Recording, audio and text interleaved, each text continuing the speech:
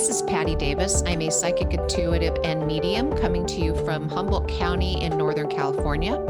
And I'm Judea, a psychic intuitive energy healer from the island of Kauai. And together we're Spirit Speakers, where we meet to discuss a variety of topics from two different psychic vantage points. Hello, and welcome to this special episode of Ghost Stories number 3. We're super excited about this one. We opened it up to our listeners, and we had so many people submit ghost stories of their own, and we're going to share those with you today. And I want to give a shout out to my partner, Jude, here, who does all the editing and is just magical at that. Well, she edited all of these stories and kind of cleaned them up a little bit and sent them over to me. And I was listening to them night before last when I went to bed. And I ended on one of the scarier stories, and I closed everything down and turned off my lights. And I swear to you, I heard knocking and banging and noises all night long and got no sleep whatsoever. So I want to warn you ahead of time that some of these are pretty trippy, and you might want to listen to them during the day instead of right before you go to bed. Jude, I'm going to hand the mic over to you before we dive into some of these wonderful stories. Hi, everybody. You know, it was kind of funny when we were coming up to Ghost Stories 3, which has sort of become this yearly tradition. And Patty had reached out to me and she's like, do you have any good ghost stories? And I was like, I got some, but I told all my good ones in the first 2 episodes. And Patty was like, me too. And we're like, oh, what are we going to do? Not that we don't have ghost stories, but they're just not as juicy as the first 2. And so we decided to open this up to our listeners and let's hear what the audience has. I'm sure they have many amazing ghost stories. And as serendipity would have it, as we've stated before, every time that Patty and I do a podcast and there is like a theme around the podcast, there always seems to be this energy stirring up around it. So after we had opened up the submissions, I actually ended up having a really intense ghostly encounter. And it's literally probably the top 3 of my life shortly after we opened this up. So I actually do have a ghost story, a great ghost story to share with you, but I'm going to save it for the end. I can't wait to hear about that. I was thinking again, like, what ghost stories do I have? And even though I don't really have stories, I have a lot of little short blippy things that happen. Like, and I think I told you the other night I was home alone and I was in the shower and I heard a muffling man's voice, like a man talking. And I thought, uh-oh, what is that? And then all of a sudden, and this sounds really weird, I just had this really strong, I was hit with this really strong smell of grilled meat. And I'm a vegetarian, so when I'm hungry, it's not like I imagine smelling grilled meat, but it was so strong. And it's crazy because those are the kind of things that happen to me where I'll hear a little bit of a voice and I'll smell a cigar, or like this, I smelled meat, or I'll see something fly down the hall. Mine are little blippy things. And I'm just wondering if that, because of who I am and how I handle things, if I just cut it off like right then before it actually evolves into much more of a story. Possibly. I see you as a much more embodied light being than me. I do carry a lot of light, but I also carry a lot of shadow in my aura. And I think it's so that I can kind of disguise myself into those lower dimensions so I can do that, shadow work. So yeah, that makes sense. It's a great theory. But like, how weird is it being haunted while you're naked in the shower, for crying out loud? Like, no, thank you. By the smell of meat. Yeah. Grilled meats. Bizarre.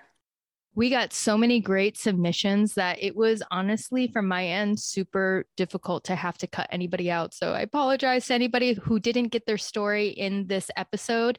I wish we could have fit everybody in there. If we ever do this again in the future, please submit it again. Some of the stories just simply didn't make it because of the audio quality, but they were really great stories.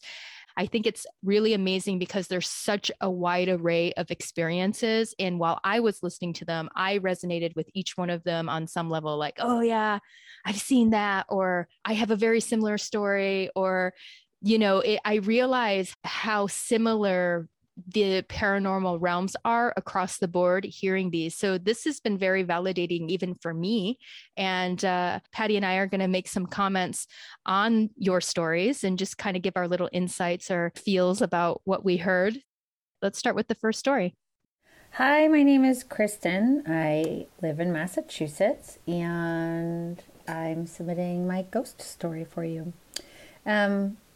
My husband and I, a few years ago, bought a very well-loved house where the the previous owner had beautiful perennial gardens that, they would bloom. The entire gardens would bloom in the same color in waves. And it was just, such a treat. And at the closing, the woman who had passed, her son actually came to the closing of the house just to meet us and to let us know how much his mom loved the garden. And we lived next to a cemetery, and we knew that the previous owner of the house was buried in the cemetery. And so we lived there for a couple of years and, would walk our dog in the cemetery almost every day. It was quite large, the cemetery. And I would always look for her grave because I wanted to give her flowers from the garden and leave flowers from her garden with her in her resting spot. And a few years had passed, and one day, it was actually the day after I had suffered my first miscarriage. I was up pretty early and I was walking the dog, and I saw a group of people kind of dressed all in black standing in the middle of the cemetery way up in the distance. And I thought, it's pretty early for a funeral. I don't see any cars. But I kept walking, and just the closer I got, I noticed that there were no cars, and then all of a sudden everybody disappeared. So they were kind of in the middle of the cemetery, more in like a grassy area, so off the road. And I walked over to exactly where they were standing, and I looked down, and there was her grave. There was the previous owner of the house, who had 10 children and raised them in that house. And I just felt like it was a really nice sign from her for me to kind of bridge me over to motherhood and make that connection with her.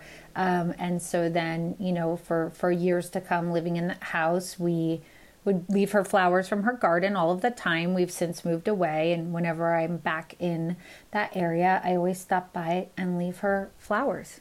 Thank you. Whoa, Kristen, I love that story. That is so good. I have goosebumps. Graveyards and cemeteries are so magical. And I might have shared this before. I love cemeteries, and I made my family on one of my birthdays go walk through the cemetery. We have this really lovely old cemetery with really old headstones that I love. And we were walking around, and my son was about 3 or 4 at the time, and he was kind of lingering behind us, and he's laughing. And I said, "Hey, honey, come on." And he's like, "No, I want to stay here and talk to this boy. He's so funny." And I backed up and looked, and he was talking to a boy that had passed when he was about his same age.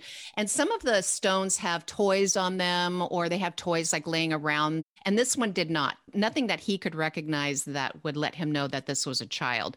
So your story really reminded me of that. It's just so beautiful that she reached out to you. I love this. Yeah, and I think this is a really great example of how spirits are not always malicious, even though they can feel spooky and scary and we feel like we want to be away from them. But they are not very much different than the living. And even in the spirit realm, they can feel a fondness or a bond to the new people who have moved in. And I just think that's really beautiful that she made a point to reach out and make a connection with you. So beautiful. Thank you. Aloha, my name is Charlene, and my ghost story took place in my home here on the Big Island of Hawaii. It was about 13 years ago. I was a stay-at-home mom. My twin boys were a little over a year old at the time, and it was just a normal, chill day. My husband was at work, and the 3 of us were hanging out in the family room. And all of a sudden, I see a woman's figure standing in the corner of the room, just a few feet away from where my boys are playing. An old woman with white, shoulder-length, wavy hair. She was wearing a long white nightgown. And I remember having to look up at her, and it wasn't because she was very tall. It was because she was levitating about a foot or 2 above the ground. I could see her features so clearly, but there was this transparency about her. I couldn't see through her, but there was this glow about her. It was almost like she was made of light, is the best way I can describe it, I guess. So I recognize this woman. I had met her once before. It was my husband's grandmother who had passed away 4 or 5 years earlier. Her name was Helen. So Helen turns to me and she says casually, you know, I never had the opportunity to meet the twins. I just wanted to stop by to see them. Okay, so yes, I willingly hand over one of my boys to this frail, levitating 90-year-old woman. But I just stood there in awe, completely mesmerized by her presence. The feeling of comfort that I felt at that moment was unimaginable, so peaceful, just 100% pure love. She held him in her arms for just a short while. The entire experience seemed to last only seconds, and then she thanked me and told me that she needed to go. But before I could say or do anything else, my eyelids open up, and there I am, laying in my bed in the middle of the night. Everyone else in the home is asleep, and I'm thinking, what the heck just happened? Just really confused. I mean, there was no way that was just a dream. It felt so real to me. So that's my story. Thanks for listening, and I'm really looking forward to any insight y'all can provide. Aloha. Wow, great story. I love this. We've said it before in previous podcasts, but the dream time is a really great way for spirits to make a connection. I think we're more relaxed, we're more open. The dream space serves as a great bridgeway for spirits to make connection. And I think you know when you're having a connection with somebody who's crossed, when those dreams are just so lucid, as she explained. And I just think that this is a really beautiful visitation from the grandmother. Awesome. This was such a good story. And now my question is, I'm not really even sure how to put this. I wonder if it was actually a lucid dream that she was having, or if there was some kind of glitch in time where this was an experience she had, and then she was put into the dream state and woke up so that she could handle it easier or understand it a little bit easier. Does that make sense, Jude? Yeah, I've actually had a similar experience, not with a ghost, but with one of my ET visitations where I was visited by these beings, and we spent many hours together, and it was just as real to me. And right after I hugged them and said goodbye and thank you for visiting, I woke up in my bed, and I had a hard time believing that it didn't actually happen. And so was that a lucid dream? Was it a time glitch? I don't know. But at the end of the day, I think it's the actual experience and what it invoked in us that's super important. And what a great gift to be able to connect with loved ones who've crossed over. However it is, we want to define how that happened. So this next one is about Ouija boards. So I was about 12 years old when I bought a Ouija board. I always had an interest in the paranormal, and I brought the board home, and me and my brother and my cousin, half-heartedly just tried using the Ouija board, and nothing happened. And then we became aware of I believe my brother came across this information. He downloaded a prayer.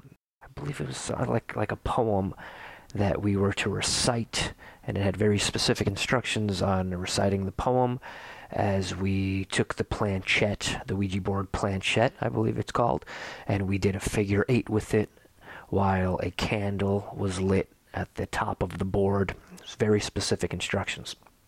And after we did that, we attempted to contact a friend who had passed away. We'll call that friend Johnny. After we do the figure 8, we speak out loud, is this Johnny? We are looking to contact Johnny. And we waited, and then, I swear to you, the planchette started moving. All three of us had our hands above the planchette. We weren't touching it. I believe those were instructions as well. You're not supposed to touch it. You're supposed to hover above it. And we were asking Johnny questions, yes or no questions. We were aware of the information to try and keep your questions to yes or no, so the spirit doesn't have to exert a lot of energy to spell things out. So we were asking mainly yes or no questions, and it was going to yes or no, and we tried getting specific with questions, and we were satisfied with the answers, you know. And after the first time, after we wrapped it up, at the end, you're supposed to ask Spirit for permission to leave the Ouija board, and we asked, you know, okay, we're going to go now, Johnny. It's great talking to you. Can we go? And the planchette moved to yes. You take your hands off the board. We packed it up, and I remember after that first time, I thought I had a direct line to heaven. I felt, you know, like truly special, like it felt awesome, like I had a direct line to Jesus, to God. And we did it a second time, followed the instructions, did it a second time, and we were satisfied with the experience. And the third time, I remember, yeah, I'll never forget. It was during the summertime, and it was like August, and it was humid, and there was a storm brewing. You heard distant rolling thunder, and I remember it was a pretty creepy day. It was just felt that way. I see it clearly in my mind, overcast and sticky and quiet. My brother and I decided, let's go contact Johnny again, man. And we went and we started it off. We did the whole thing, the whole figure 8, reciting the prayer. And we said, is this Johnny? Is Johnny here? And the planchette moved to no. I mean, my brother looked at each other, and then we were like, okay, is this Johnny? And it goes to no. I thought, okay, let's ask, are you where Johnny is? Are you in the same place? And it went to no. And then we were like, oh boy, we started getting a little creeped out, and we asked, can we leave? We'd like to leave. We want to take our hands off. And the planchette went to no. And we said, okay, we don't want to play this anymore. And my brother and I looked at each other, and we said, come on, we took our hands off. We flipped over the Ouija board. We put it back. We got rid of it. We decided we're never going to play with it again. That was enough. When you open those portals up right there, any and everything can come through, can peek through. Different energies or swirling about. So I don't know if we ever were in touch with Johnny. I do believe we were the first couple of times, but the third time, maybe he wasn't around then, and something else chose to play around with us. This one's a little trippy for me. I have had so many clients that have had negative experiences with Ouija boards, and I have an antique Ouija board hanging on the wall of my office. And I've actually had a client or two ask me to remove it and take it out of the room when they came in for a reading. I played with Ouija boards a lot when I was a kid, and we never really had anything negative or dark happen to us, but I've heard amazing stories about it. And this one is really trippy. How about you, Jude? Are you a Ouija board? Have you done? I haven't done it in years and years. Well, I think this is a great story because I feel like, hasn't everybody done a Ouija board? Isn't this like part of like our nostalgic childhood, is to take out the board at your slumber parties and do this? And I remember definitely being way spooked out a number of times. I can't remember specifically anything phenomenally paranormal happening, but I think just the whole act of trying to connect with what's beyond would just, heighten the nerves, and we'd all go running out screaming, if we heard a little knock or something. So it's a great story. And I'm sure that there's a lot of people out there who are like, oh yeah, I've definitely had some strange stuff happen with the Ouija board. And I've definitely had clients too tell me that something just unreal happened when they were younger with the Ouija board. And, having said that, he did come in with a good warning, because I think with the Ouija board, it kind of opens up people who do not know how to ground or protect themselves to open up to spirit. And if you're setting that intention, there is a good chance spirit, whatever is around, might take advantage of your consciousness opening up to trying to connect. So that's why I find them to be a little bit questionable if you don't know what you're doing, giving them to kids so young. But at the same time, I have a lot of kind of great memories. I think ultimately we're all protected, but I have fun childhood memories. But I'm also like, oh, I could see it as being an opening to maybe some dangerous activity for sure. It is a lot like a ritual, or setting an intention to connect with otherworldly beings or other realms. And, if you're going to play with that, you need to be prepared and, call in your protection. And so if you're playing with it as a toy, I totally understand how you could open up to something that you're not prepared for.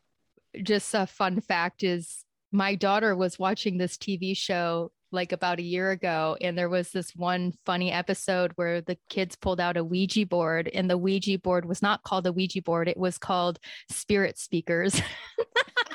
Oh, I remember that. Yeah. That's so funny. And I sent it to Patty. I was like, this is hilarious. Okay. So yeah, this next story is also super spooky. Here we go. I moved into this building on 34th Street and Park Avenue in New York City in Manhattan. And as soon as I moved in there, I just knew the building was haunted. Unfortunately, I moved in because I was in a desperate situation where I really needed an apartment, and it was an affordable sublet that I found last minute, and the clock was ticking, so I took it. And I regretted it as soon as I moved in, because every day I would come home, and as soon as I would start walking up the stairs, I just felt this super creepy negative energy emanating out of the walls, as if like the walls were seeping some kind of blackness. And the previous tenant who had lived there and moved out left in the bedroom a mirror. It was a full-length mirror, and it was glued to the wall, and they didn't want to take it, and I needed a mirror, so I was glad that was there.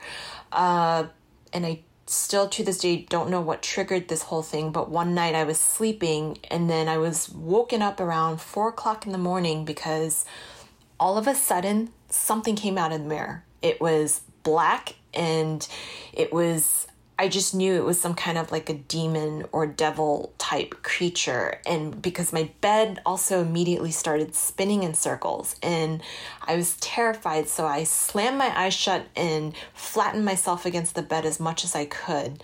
And I could feel this thing hovering right around my face. It had wings, and it was flapping its wings furiously, and I could feel the air from the wings beating, and I was crying hysterically, like just willing this thing to go back into the mirror, because I realized I think this mirror is some kind of a portal.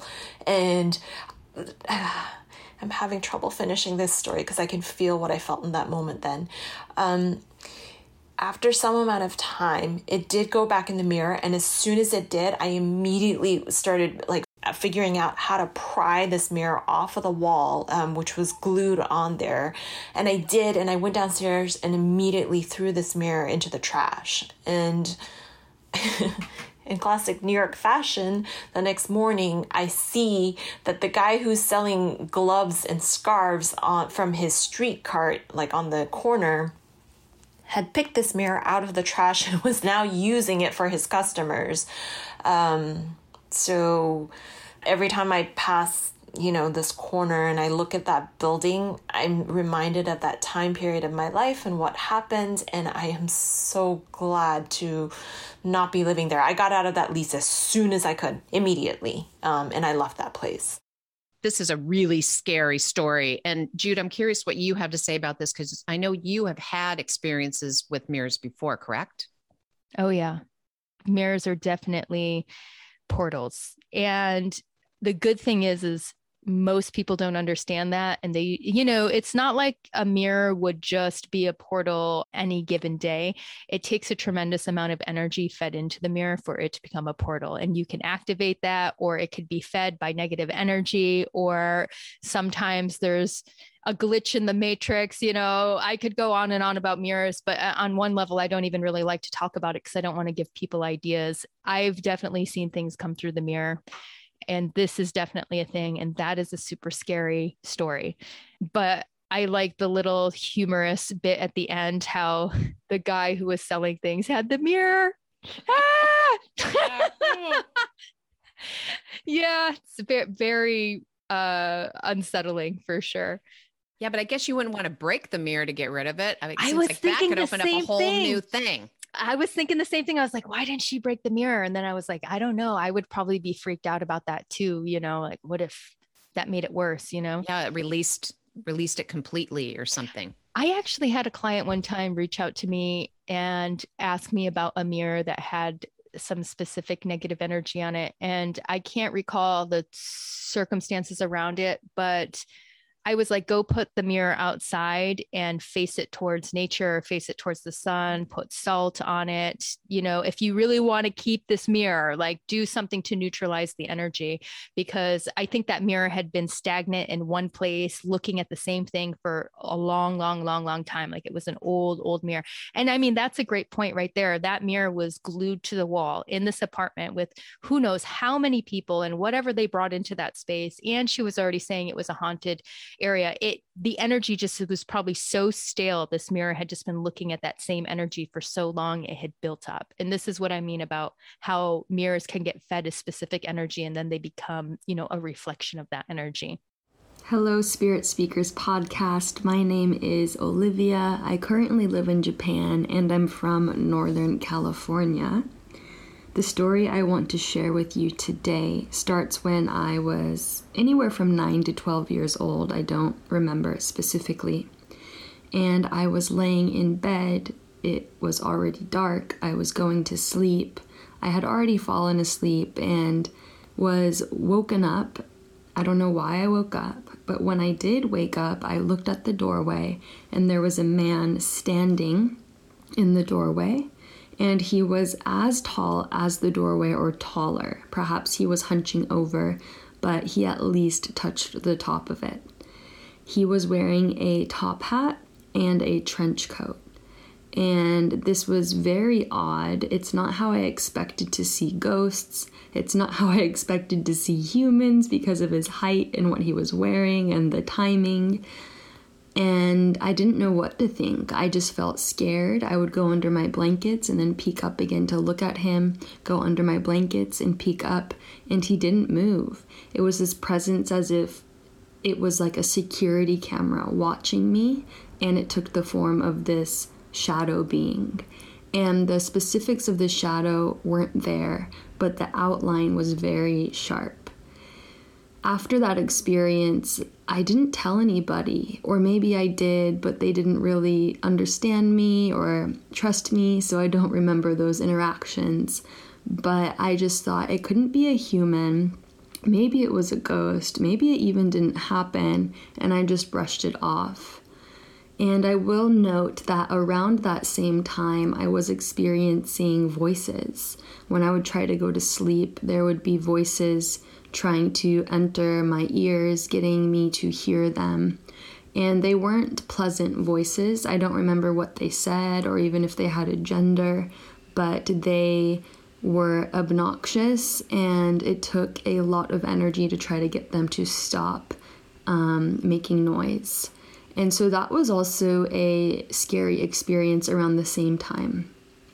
So jumping now to the present day, I'm 26 years old, and about 2 days ago I was commuting on the train back from work. I was listening to a podcast about aliens, and for some reason they started to talk about this shadow being, and they called him the Hat Man.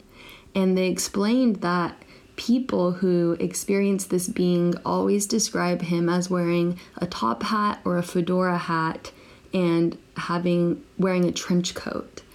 And they also describe him as being about 6 to 8 feet tall. So immediately my jaw dropped, I got chills, I got scared and also excited at the same time because I realized what I experienced actually happened, and it wasn't a human like I thought, and it was an actual shadow being that was there at the time watching me. And now I do associate the voices I was hearing around the same time with this being. After doing some research, I've found that this being tends to come in when there is abuse or trauma in the household, and I do resonate with that. So it's bringing up trauma for me. It's bringing up how scared I felt to go to sleep. I thought that was normal, but maybe it's not. And most of all, I am kind of in discovery mode of what was I really experiencing as an empathic child at the time. My dad was and is today an alcoholic, and I know that his own lifestyle opened up portals to darker energies. And what was I really in the face of? What was I experiencing, and what have I not yet fully processed? Thank you, Olivia, for this story. This is very interesting. I've heard of this a little bit, but I didn't know it was such a widespread phenomenon. So this is definitely new information to me. And I actually looked it up just to see like what people were saying. You know, when we talk about shadow people or hat men, my opinion prior to having looked up the information that was online about it was that a lot of times earthbound spirits are running at such a low vibration. And because our consciousness is not equipped to handle the visual of seeing a dead person or a fully embodied apparition, a lot of the times they will look like they are shadow, and they are not necessarily demonic or dark or anything like that. You'll just see them as a shadow being. And I would speculate that in our earlier history, it was very common for men to wear hats. It was part of the everyday fashion. And just like men wear ball caps all the time, maybe in another 100 years, the hat man will look like he's wearing a baseball cap. I don't know. But, you know, back in the day, it was top hats and fedoras and things like that. So I always just kind of assumed maybe it was because that particular spirit wore a hat and it was a commonly seen thing. But what they were saying online is that they were speculating that this was some sort of like ET encounter where these tall beings that looked like they were wearing some sort of hat were watching people. And I was like, I can't totally discount that, because who knows, maybe, you know, my imagination started running wild, and I was like, well, maybe they have some sort of like mask on. Maybe they have a weird shaped head and we associate it with being a hat. But I have not ever personally had a hat man experience. And I'm almost wanting to knock on wood, because I feel like as soon as I say that, something's going to happen. And I'm like, hat man. But I know I've had a few people in my past that have had negative sort of, you know, demonic type energies that present themselves with a hat. And I'm definitely privy to that being a thing. But I don't think there's one like boxed in cookie cutter type explanation that I could give to this. But this was a really great story. And I also want to know, you know, she was talking about her parents carrying a lot of negativity. And, you know, when we're kids, we're super innocent and very open. And if our parents are going through their own struggles and carrying their own demons, I think the kids can be very open to it. And especially if there's a siphoning entity attached to one of your parents and they're not getting enough energy, I could totally see them kind of hovering around a child to incite them to drop into their fears so that they could start taking energy from the kids. So I think that was a really intelligent observation of your childhood. And yeah, Patty, what do you think? You told me about Hat Man a few years ago. I think you had a client that had mentioned it, and this scares the shit out of me. So I kind of consciously chose not to research this.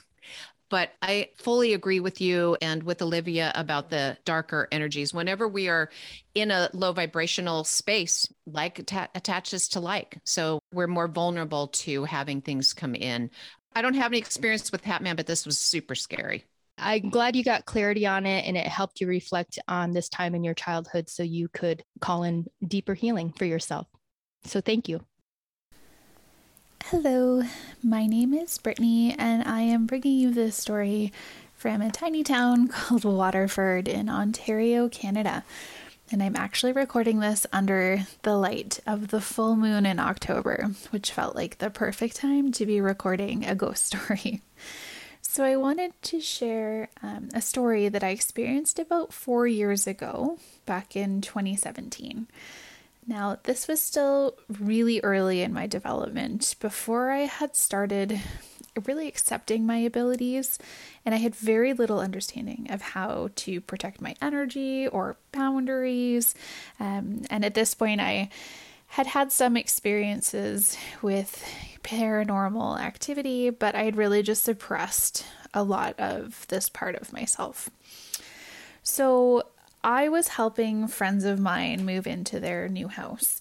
The house they're moving into was a beautiful, like red brick century home. It sadly had been kind of neglected by its previous inhabitants. It is really something you would see on an episode of like Fixer Upper, or those had like Good Bones, the houses they flip. It was a gorgeous house, but the inside, there was like the cat urine coating the floor was so thick. We actually had to sprinkle baking soda down so that we didn't slip. So during our initial tour of the house, I didn't really sense anything out of the ordinary. I do suspect it was because I was a little bit distracted by the state of the house. And I was really excitedly listening to my friend's plans to restore it, which is literally my dream. So we're walking around and sanding this floor and painting this trim, and it's all original Century Home fixings. So it was just beautiful.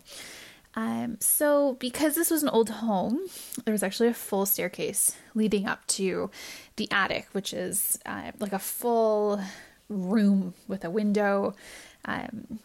Very, very cool. So as I'm following my friend up the attic stairs, and there's a group of us going upstairs on this house tour, I could suddenly feel it start to get a little cooler, and I could feel like chills going down my spine, which is really unusual for a sunny afternoon in August, especially when you're going up into an attic, which is normally really, really hot. So I'm kind of looking around at my friends in the group we're with, and no one else is really picking up on this energy. So I just kind of didn't say anything and sort of brushed it off. And I actually didn't even make it up to the top of the stairs before I suddenly felt this oppressive force. This energy just sort of shoved me back, and I could clearly see an old man in my mind's eye, and I could definitely feel he did not want us there. So I quickly scuttled back down the stairs and left everyone else up in the attic. And for the rest of the day, I was helping everyone move, but I avoided going into the house as much as I could. So I'd carry boxes off the truck and kind of hand them off to someone else going in the house. I didn't breathe a word of this to anyone, as I was still firmly in the spiritual closet. And since no one else really seemed to see or feel what I did, I felt like they would just think I was crazy. Now, this is where the story kind of takes an unexpected turn. So that night, I experienced a horrible nightmare. So in my dream, I saw an old man walk over to my side of the bed, and my partner is sleeping on the other side, completely undisturbed. And the old man is standing, kind of leering over me. And he says, "I told you to leave," in a really angry voice. And he plunges his hands into my chest and like levitates me off of the bed. And I can vividly remember just feeling completely powerless. And I'm screaming in terror for him to stop. And I'm just unable to move. And so this went on for 5 nights. Like clockwork, I would fall asleep only to be visited by this man who would repeat the same routine night after night. It took me a while, but I finally connected the fact that this man was the same man I had seen at the house. And I realized that somehow he'd latched onto my energetic field and was taking advantage of my lack of protections and barriers. And so that night, going into my dream, that I had this realization, and I didn't breathe a word of this to anyone either. I didn't tell my partner, didn't tell anyone what was going on, because it would sound crazy. So that night in my dream state, I gathered all of my strength, because at this point I've had enough. I'm waking up in the morning completely exhausted. I am on edge all day. So this has got to stop. This is not a restful sleep I'm going into. So that night, I gather all my strength, and I can see him kind of coming over, walking over to my side of the bed. And I just screamed. I was like, that is it. Enough is enough. And sort of instinctually, I just found myself surrounded with this like blinding flash of white light. And the old man kind of yelled and recoiled, and he was like holding his arm over his eyes. And that was it. He was just gone, and I never had to deal with him again. So first of all, Brittany, good job on becoming empowered and deciding to fight this. There are so many people that are victimized by entities or lower energy beings that aren't able to get on top of it. So good job by, having the strength and being bold and fighting it. The fact that you had these lucid dreams of him plunging his hand into your chest and levitating you is just unreal. I have a good friend of mine that years and years ago had an episode similar to this where something would show up and she would be paralyzed, and it would just watch her and walk over her, and she would not be able to move in her bed. And she says that she was not dreaming, that she was wide awake. Once this would happen, she would wake up, but she would find herself paralyzed for quite some time. So this was really interesting to me because it reminded me of what she said. And I love that once you decided to feel strong, this light came in and assisted you, and you were able to slay the demon. Yeah, this was a really great story. And I actually had a similar experience, and it was part of a story that I told in maybe Ghost Stories 1 or 2, cannot remember, but I lived in this house, and it was the first time I had been physically attacked by a spirit. So very similarly, like I got pushed just like her.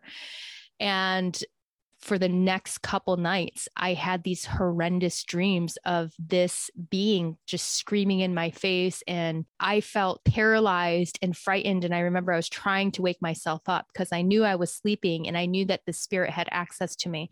So in hindsight, I look at that and I look at this story here, and I'm like, well, first of all, sometimes I think in our conscious awoken minds, and given the limitations we have in this reality, it's very hard for us to process these experiences. And once again, this is the time that the dream time, or in our astral space, it's more of a training ground for us to exercise our abilities or to take in information with more clarity. And I believe that's what I experienced years ago. And this is kind of what you went through. And I love that, like, you likely had that attachment on you all those days. It was like spirit was guiding you to understand that this was happening, so you would do what was necessary to be rid of it for good. And I think it's awesome.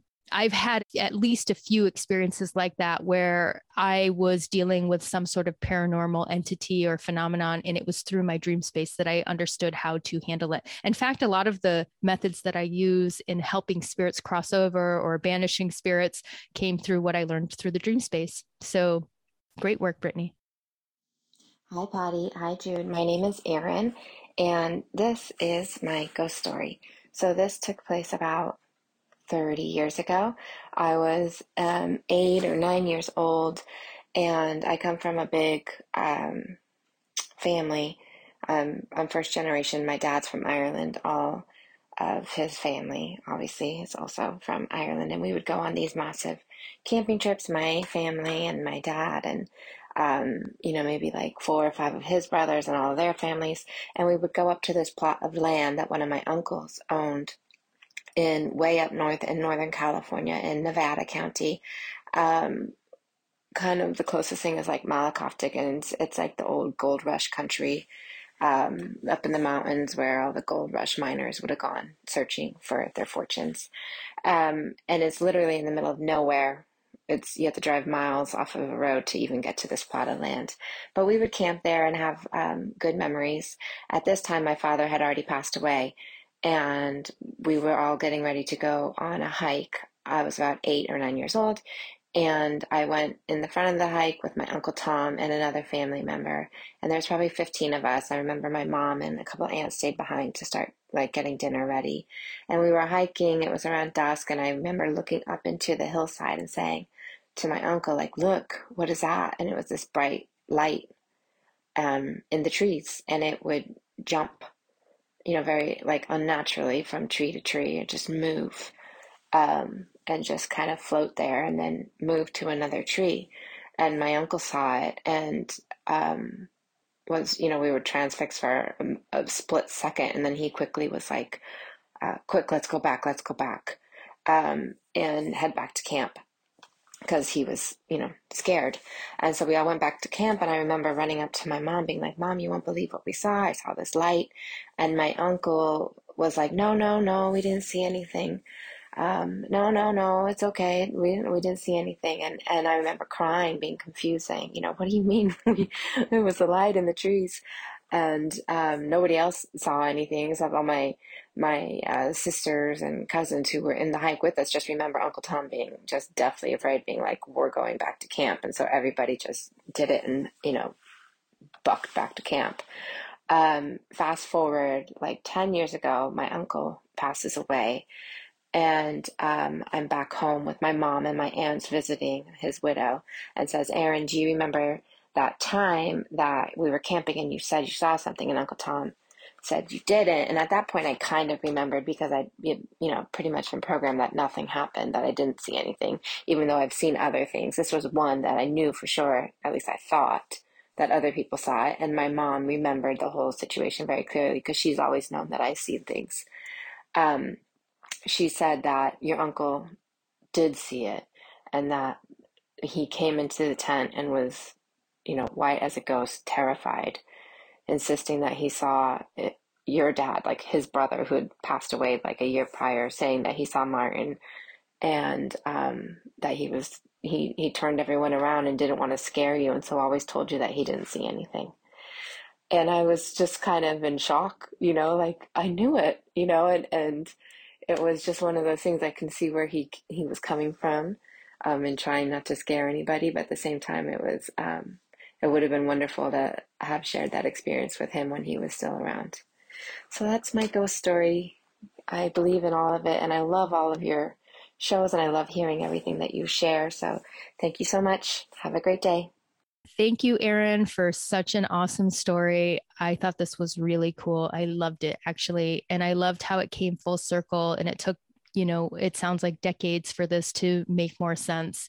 And I think that's always special, actually, when things that happen when we're younger or years and years before that we might not put any emphasis or meaning on can be so life altering and changing way down the line. I think it's really beautiful that your dad made his presence during a family gathering. And I can totally understand why your uncle took the position of not wanting to share. It was probably very shocking for him to see it, but I'm really glad that you eventually got to find out the truth of his experience.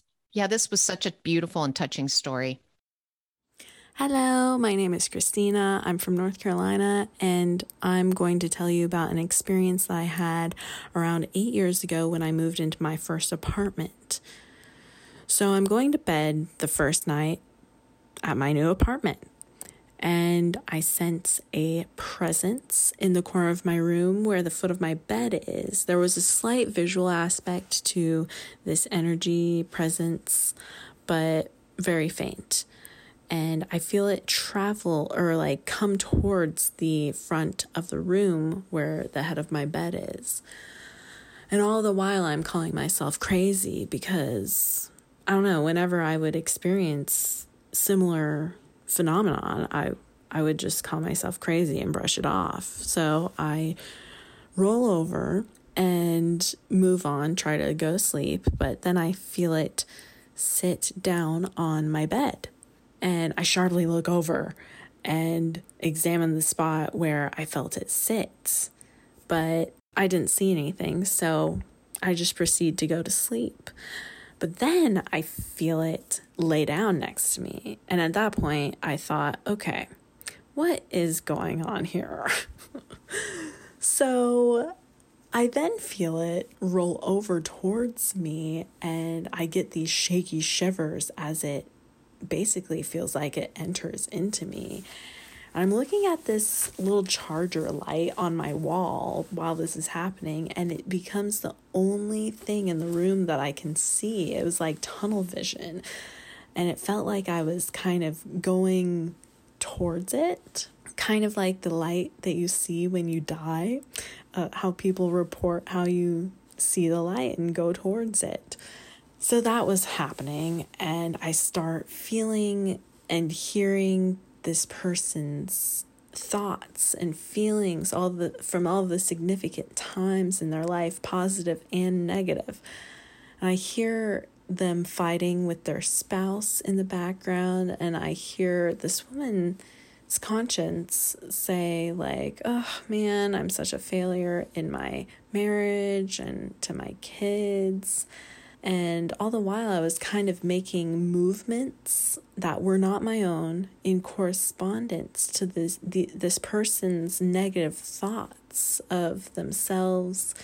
It was kind of like any thought that was guilt-ridden or just mostly negative thoughts. It felt like I was swatting away at their demons or something. So I was scared out of my mind because I really had no idea what was happening to me at this point.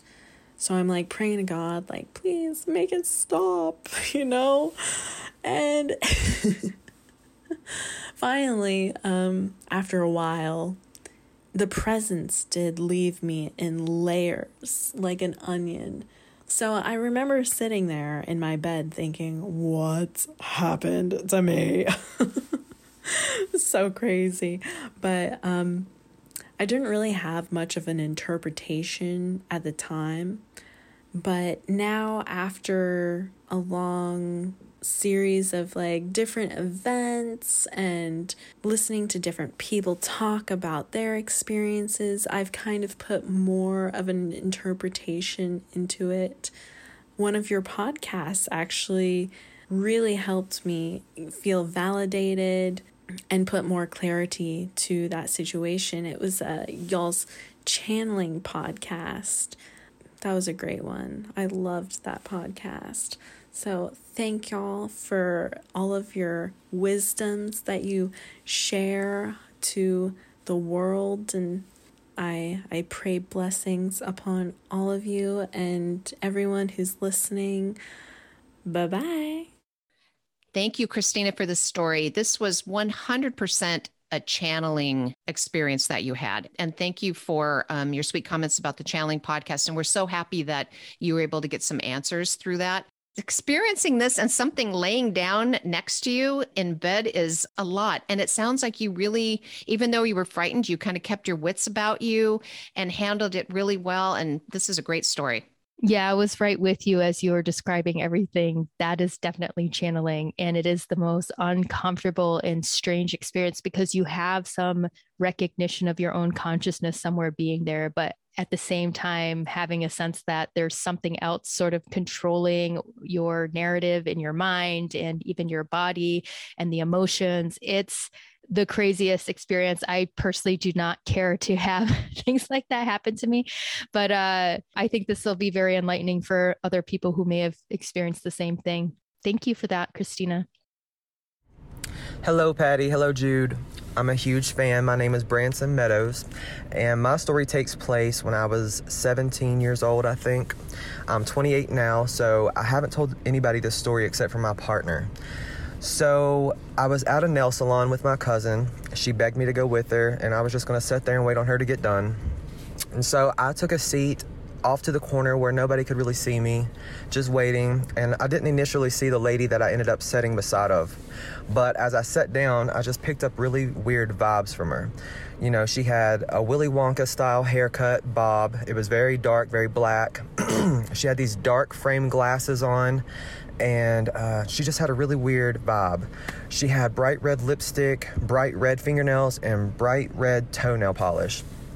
And I kept looking at her, and I didn't want to be rude, but she had these really long arms, very dark hair on her arms, dark hair on her toes. She was just out of place.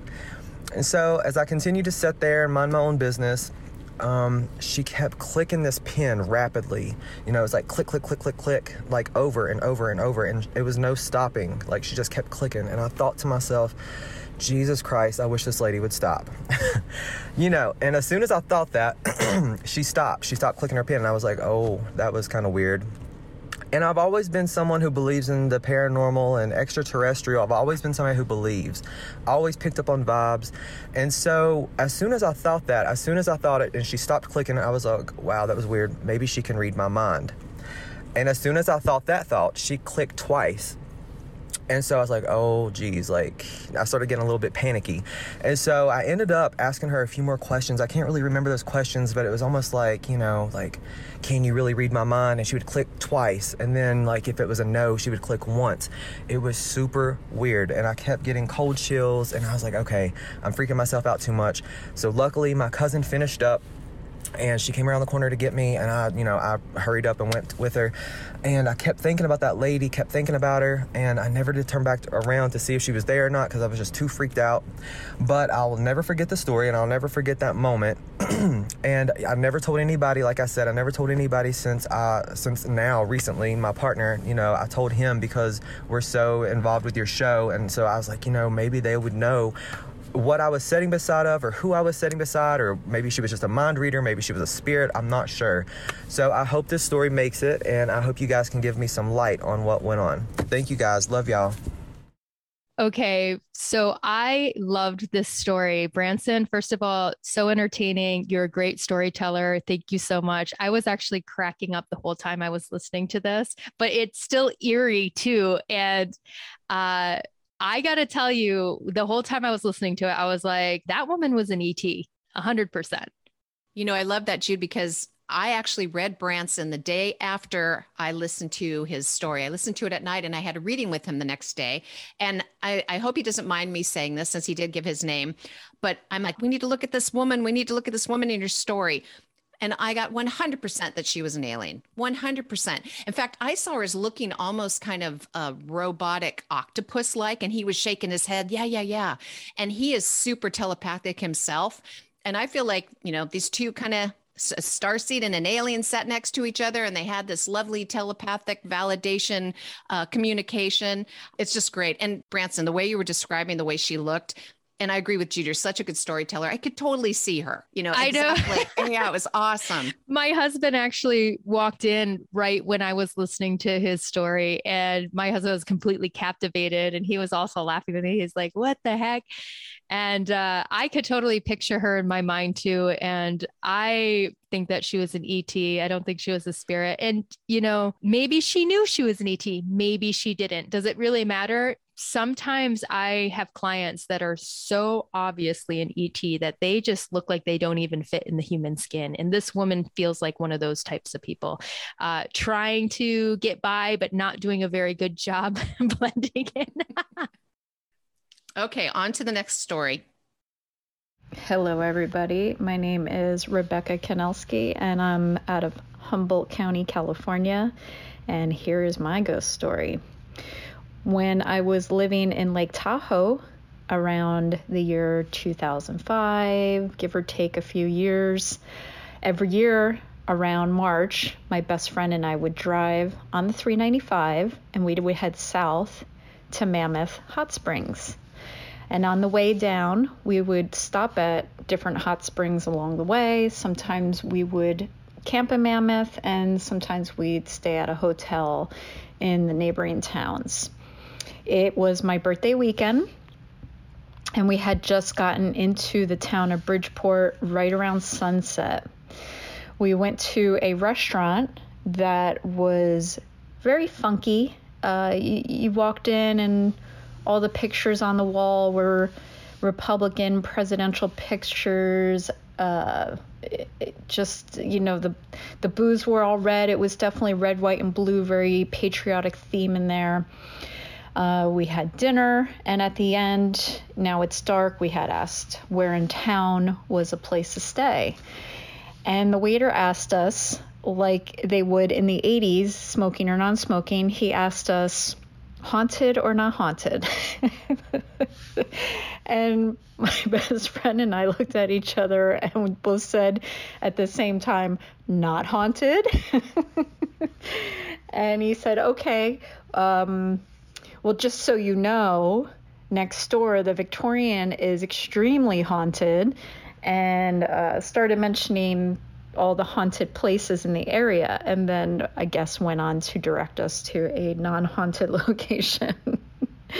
It was a very odd, strange conversation, and I remember us being left giggling and laughing and thinking how strange that was. So then we pay our bill, we go to leave. Again, now it's dark, and unbeknownst to us, my car was parked facing the side of the Victorian Hotel, the hotel that he had just told us was haunted. So we walked to my car. I had a brand new car at the time, so when you clicked the key fob, the lights would light up and it would make a little beeping sound when the car would unlock. And right as I did that, I hear an older man screaming from up above us, or yelling, I should say. And he said it, "Hey, I'm trying to get some sleep." Like just like that, like crouchy old man. And we look, and right as I hear this, I immediately respond, "Oh, I'm sorry." And I look up and I see this older man. He has no shirt on. All I could see is from his waist up. And I could tell, I know I'm looking at a ghost. Like, he's fully materialized, but behind him is this blue light, and the white curtains in the windows are billowing like there's a strong wind, but there was no wind. And then in the window next to him was a young kid, skinny, about 19, again, no shirt on, waist up, and he's laughing at us. And the way he laughed was like from something you would see in a Disney movie, where he was like guffawing at us, going ho ho ho ho ho, like that. And I knew at that point, oh my God, we're seeing ghosts, and they're messing with us, you know, they're playing with us. So, but it was scary, right? We couldn't get in the car fast enough, and it was like Disney meets Scooby-Doo. And so we get in the car and we both say at the same time, "Ghost, that was Ghost, oh my God." And, you know, I peel out, and I had to go down on the backside of the hotel to turn around because I was angled in. And so when I came back, I slowed to look again in the window just to make sure, like, did we see what we see? And we both look up at the window, and there was absolutely nothing. There was no light. There were no men there. There were no curtains, no nothing.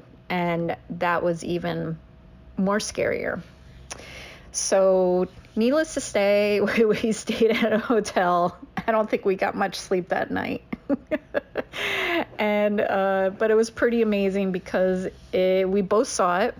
And when we both described it to each other, we both described exactly what we had each seen. So we knew we weren't hallucinating. We knew one person wasn't making something up. Like, we were validating our experience, or both of our experiences with each other. And to this day, we always talk about that story and how crazy and scary that was, but at the same time kind of funny. So that is my ghost story.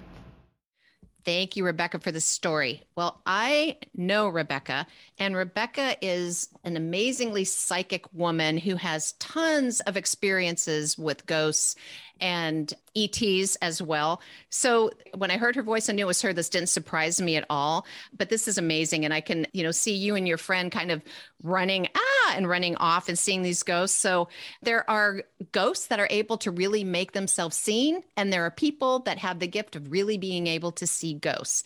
And I feel like those two kind of came hand in hand in this story, but this was a great story. I feel like ghosts really have a sense of humor sometimes. And what I also really loved is your description of that glow and the wind and all of that. That's what they look like when they become fully embodied. Your description, I was like, yeah, that's what they look like to me. So once again, a story that validates my own experience. So thank you for that. And I'm sure there are some people who are probably like, we're going to go on a trip to this area and go stay in haunted hotels. So thanks for letting us know, for all you future ghost hunters out there. Yeah, I'm one of those people. I want to go there now too. Our Pesky Poltergeist by Teresa McClelland. A few years ago, my feisty elderly mother began experiencing several unnatural happenings in her home. She had a health crisis shortly before, but had mostly recovered. The first unusual situation transpired while Mom was tidying her guest bathroom. Suddenly, she found herself sitting on the floor. She hadn't moved and felt nothing inwardly or outwardly. It did not make sense how she had fallen. She was shaken and confused. Not long after, while getting ready for bed, she placed her favorite ring on a glass tray on her bathroom's vanity as usual. The next morning it was missing. She searched for it everywhere to no avail. 2 weeks later, the ring reappeared in its usual place. I did not want to scare her, but a poltergeist or ghost came to mind. One morning, Mom awoke to freshly brewed coffee in her little coffee maker. She was perplexed how it brewed without her turning it on. I asked if she had inadvertently set the timer or forgot that she had pushed the on button. Was the coffee maker shorting out or getting old? She answered no to each of my questions. Mom became more alarmed by these odd intrusions into her personal space. She lived alone and felt uneasy, like she was being watched. She decided to list her house for sale. I had listened to a Spirit Speakers podcast where Patty and Judea discussed earthbound spirits attaching to people. I explained the risk, convincing her not to move. Instead, her granddaughter's Lutheran pastor husband came over to bless her home. Soon after I arrived for a visit, Mom showed me what had appeared on the floor next to her bathtub the day before. There was a perfect 6-inch diameter circle of what looked and felt like recently fallen plum leaves that had not dried out. Someone or something had placed the leaves in a neat pile, cut into perfect little squares while she was away for the afternoon. There was no earthly explanation, which was very unsettling. During my visit, we used her large coffee maker. One morning, I got up and went into the kitchen. The coffee was brewed and piping hot. I went into Mom's bedroom to say good morning. She was sitting on the side of her bed looking very serious. She asked me, "Did you get up to make the coffee and go back to bed?" I replied I thought she had made it. How could each coffee maker turn themselves on? It was not from a malfunction, short circuit, or any other earthly cause. I felt hypervigilant and started to feel a gloomy presence watching me. I felt a male spirit who had passed a while back. After I returned home to Humboldt County, Mom had a new ghostly experience. One night during the witching hours, loud and eerie electronic music awakened her. She went into her living room to find her Alexa was playing it. She unplugged it. The next morning, her Alexa app listed the song as Underworld soundtrack. The writer was famous for his computer game music. At this point, she became very disconcerted and unplugged Alexa every night. She consulted a psychic medium by phone who informed her she saw a male relative standing in her kitchen. He had a mustache, wore a hat, and had died by suicide. He didn't want her to die. She did not make the connection to her sister's oldest son, who had died by suicide decades ago. I advised her that her ghost must be her nephew David. She then recalled the times her dogs had stood in the entry hall, barking at nothing in the kitchen. They must have seen her ghostly intruder. My cousin David had a difficult life, abandoned as an infant by his teenage father. Later, his stepfather emotionally abused him. Now I think he was stuck in the underworld and could not pass over. The time I visited Mom, I brought lavender oil, white sage, and an abalone shell to attempt a purification of her home. With no previous experience, I recited a mantra and blew the sage smoke out of each window. After I left Mom's, there was yet another odd occurrence. She always kept a small prayer card in the pocket of her tablet case, which she kept on her bedside table. One night the card went missing. Mom looked everywhere for it. Angrily, she implored David to return her prayer card. A week or so later, she discovered it while changing her sheets. She had to unpin the many puppy piddle pads from the top blanket. That's where she found her prayer card. Again, there was no logical explanation except for the poltergeist was messing with her. Finally, Mom contacted a local priest to rid her of her home of all earthbound spirits. It's not uncommon for Catholic priests to perform exorcism. He prayed while sprinkling holy water throughout her entire house, including the garage and closets. Thankfully, there were no more ghostly hauntings. However, once the priest exorcised David's spirit from her home, strange things began to happen at my house, 6 hours to the north. One morning, I put my wet load of laundry into the dryer in our garage. After my shower, I heard water running hard and asked my husband if he had started the washer. No, he had not gotten up from the computer. I followed the sound to the garage where I discovered the cold water faucet was on full blast in our utility sink. I had not turned it on and never ran it that hard. I got the chills while turning it off. I believe David had followed me home as he always had a crush on me. That night I had a sincere talk with David's spirit, asking him to stop bothering me and Mom. His antics were scaring us. It was time for him to leave this earthly plane and rest in peace on the other side, where there was no judgment of him. He would be reunited with those who loved him, his mother and our grandparents. Soon a second haunting event occurred at my house, again during my morning shower. I had placed my deodorant and lotions on the toilet tank.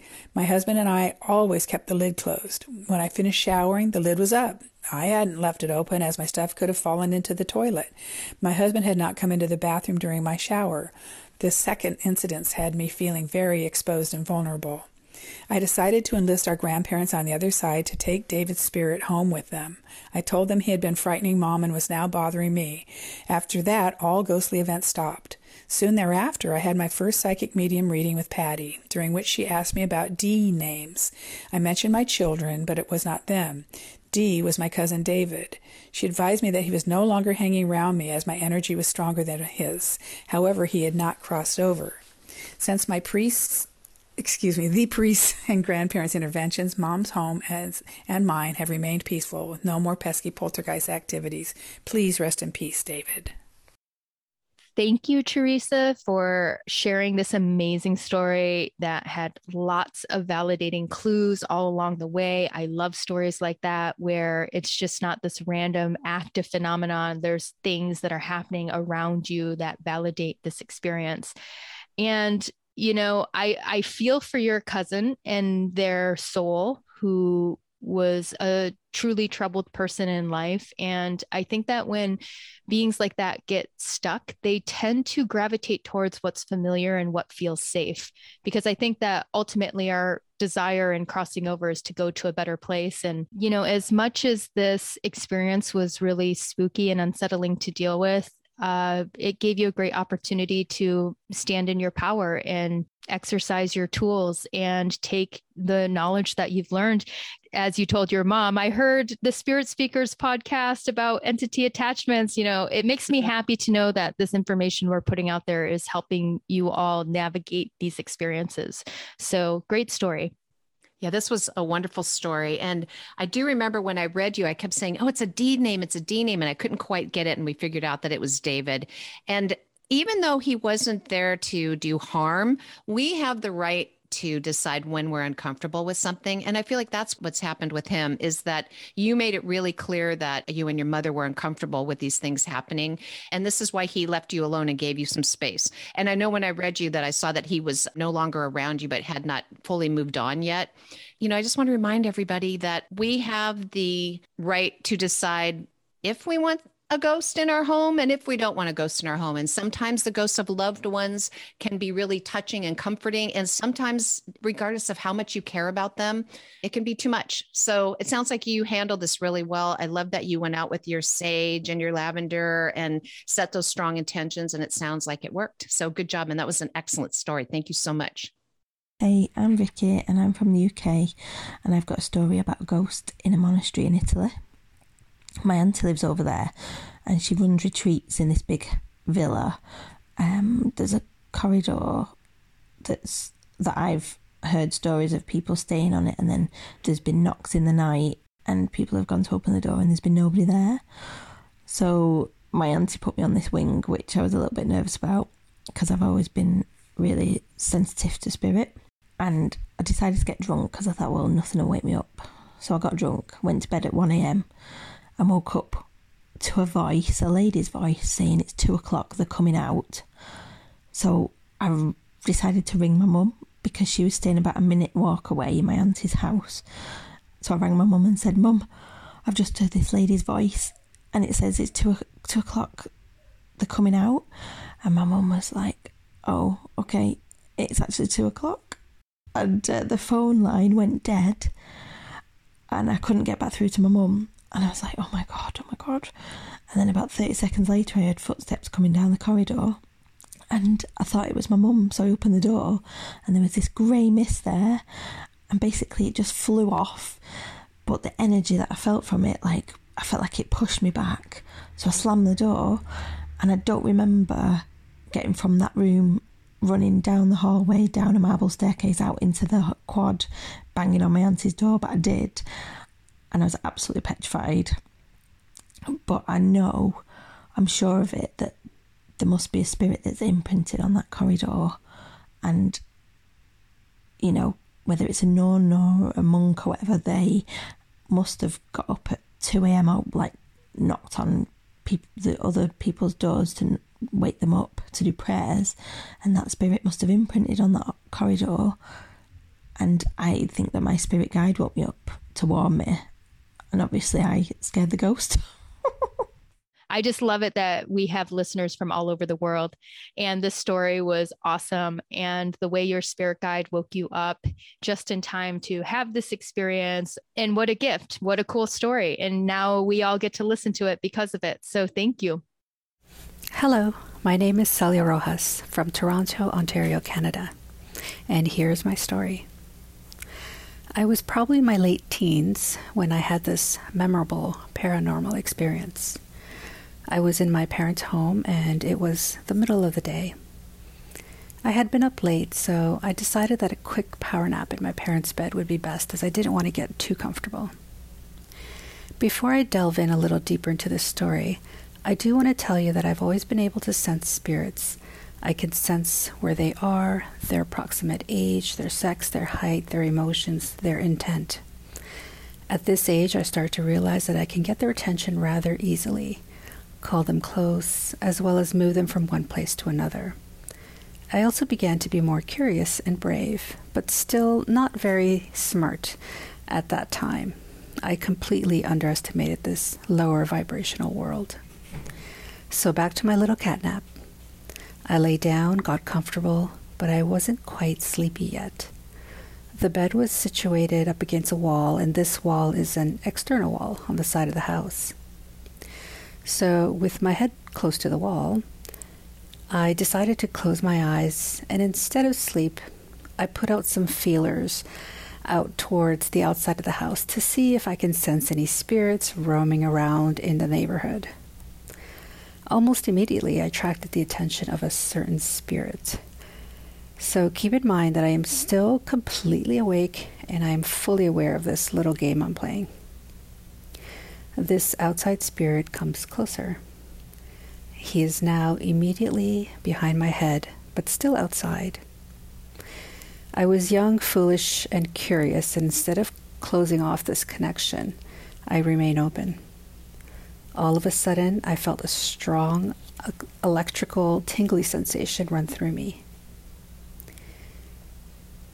It started at the top of my head and it spread down my whole body, all the way down to my toes. This sensation was actually kind of interesting and not scary, but what I felt next was this entity that felt very male was now on top of me. But now I couldn't open my eyes or move. I started to mentally try to fight him off, pushing at his shoulders, his arms, his face. He was just laughing at me. I kept trying to push him away, and when I pushed at his torso, my hand pushed through into an opening in his abdomen. I was scared and disgusted. This hole in his abdomen was surrounded by sharp teeth, many, many sharp teeth. And in that moment, I realized that I was not dealing with a human spirit, but with some sort of demonic entity. I started to panic in my head. I didn't only feel like he was on top of me, but he was also within me, like we were both sharing this space, my body. And I felt like he had no intentions of leaving. I somehow knew that time was of the essence, and he needed to get out immediately. Without my conscious mind actually registering my next move, I quickly ripped out of my body, still holding on to this evil spirit, and we both tumbled off the bed onto the floor in a wrestling match to the death. I was now free from my physical body, but I can still feel every sensation of holding on to him and falling aggressively onto the floor, still physically fighting. I literally felt like I was fighting for my life. I knew that only one of us would win. All of a sudden, I felt a rush of courage, strength, and even anger of a male energy emerge from within my own self. This strong part of me, which was definitely not me, took over, and together with one strong energetic thrust, we overcame this beast. This evil entity was energetically slayed, is the best way I can put it. It pretty much disintegrated, evaporated. It was gone. It was gone forever. I was then immediately transported back into my physical body. I quickly opened my eyes and I bolted right up in bed. My heart was racing. I was gasping for air. That ordeal was exhausting. I gave myself a moment to catch my breath. I went to the washroom, threw some water in my face, and I went down to where my family was. There was no way I was going to sleep now. And there was no way that I would open myself up to anything like this again. I have learned my lesson well. Thank you for letting me share my little demon story. Apparently, there are worse things out there than human ghosts, so please be careful. Don't be foolish like I was. Celia, holy cow, this story is intense. I have felt spirits come through, just like you said, with this tingly sensation head to foot. I totally align with that, and I can feel when things are coming in.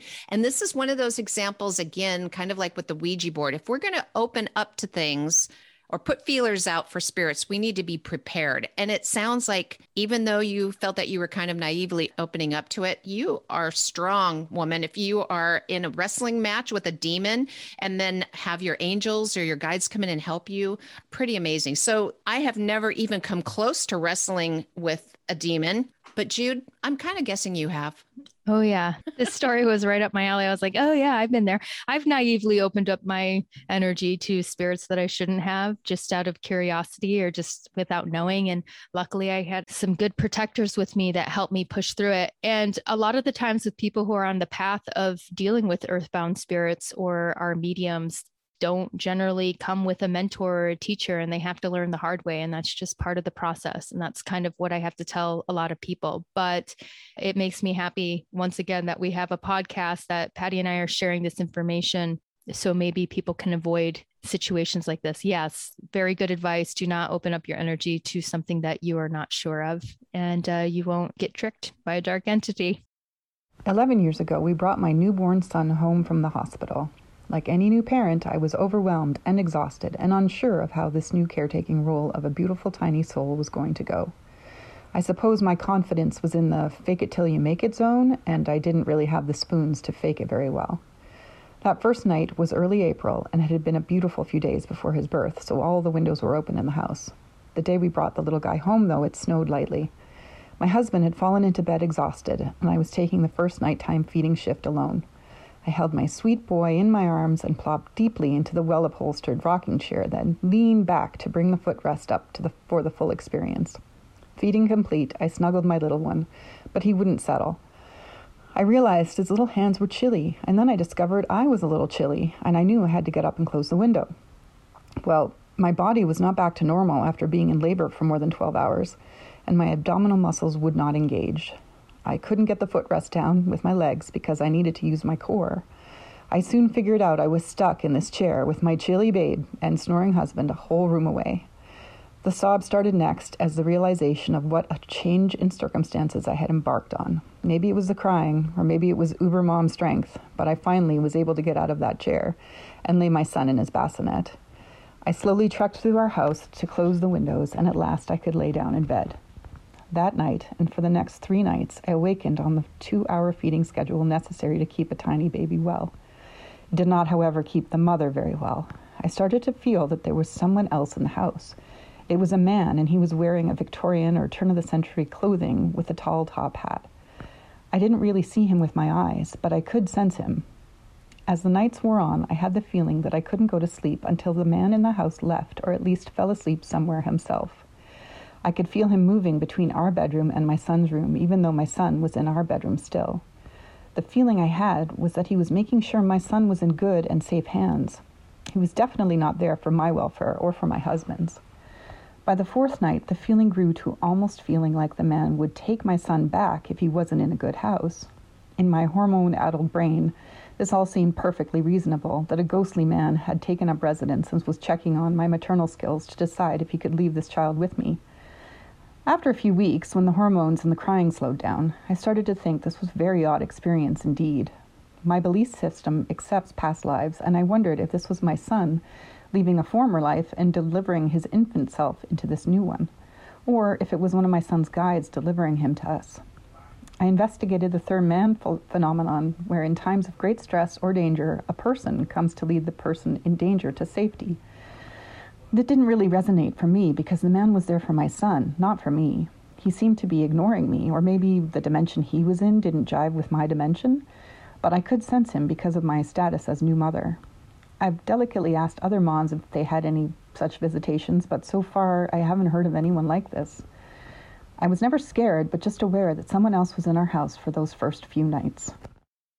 Thanks for a really interesting story. And I really resonate with this because I think what people don't always consider is sort of what a traumatic experience labor is to our physical, mental, and emotional bodies. And in my experience with my last labor with my daughter, who's now 9 years old, the veils between life and death became so thin that in my labor bed saw my dog walking around my bed. I saw my loved ones and my ancestors around the room. And it's very commonly said amongst people in hospitals or people who are dealing with hospice that right in the last few days before somebody's getting ready to pass, that they'll generally see their pets or their loved ones in the room. And that's how they know when someone's going to die. So for me, I felt like I was hovering between life and death, and these portals get very open, and that space between the spirit realm and us is very transparent. And I feel like this is what happened to you. Your energy got opened up and it made you more sensitive to spirit. And in the same way, your experience sort of tapered off over a few weeks. The same thing happened to me. I had an entity around me for the first few weeks after I had my daughter. For you, I think it could have been potentially all the things that you thought. Maybe it was your child from a previous life handing himself over. Maybe it was a guide. Maybe it was just a ghost in the house who was just checking on things. Either way, I think that this is a really valid experience considering the intensity that you just went through with birthing your child. So thank you for sharing that story. Thank you for the story. I agree with everything you said, Jude. And also when we bring a child home, I feel like as mothers, we step into that mother bear role where we really put a lot of protection around our home and our child, and we become really ultra aware of energies around us or things that are coming in because we're in this mama bear mode and protecting our children. So whatever you picked up, I think the fact that you were protecting your child and you had this awareness of what was going on around you energetically as well as physically, that you probably were much more apt to pick up on this energy and to see it as well. Hi, Jude and Patty. My name is Megan and I'm from New Jersey. But before I dive in, I just want to say thank you for creating an inspiring and informative podcast. It truly has been such a transformative and uplifting part of my days, so thank you.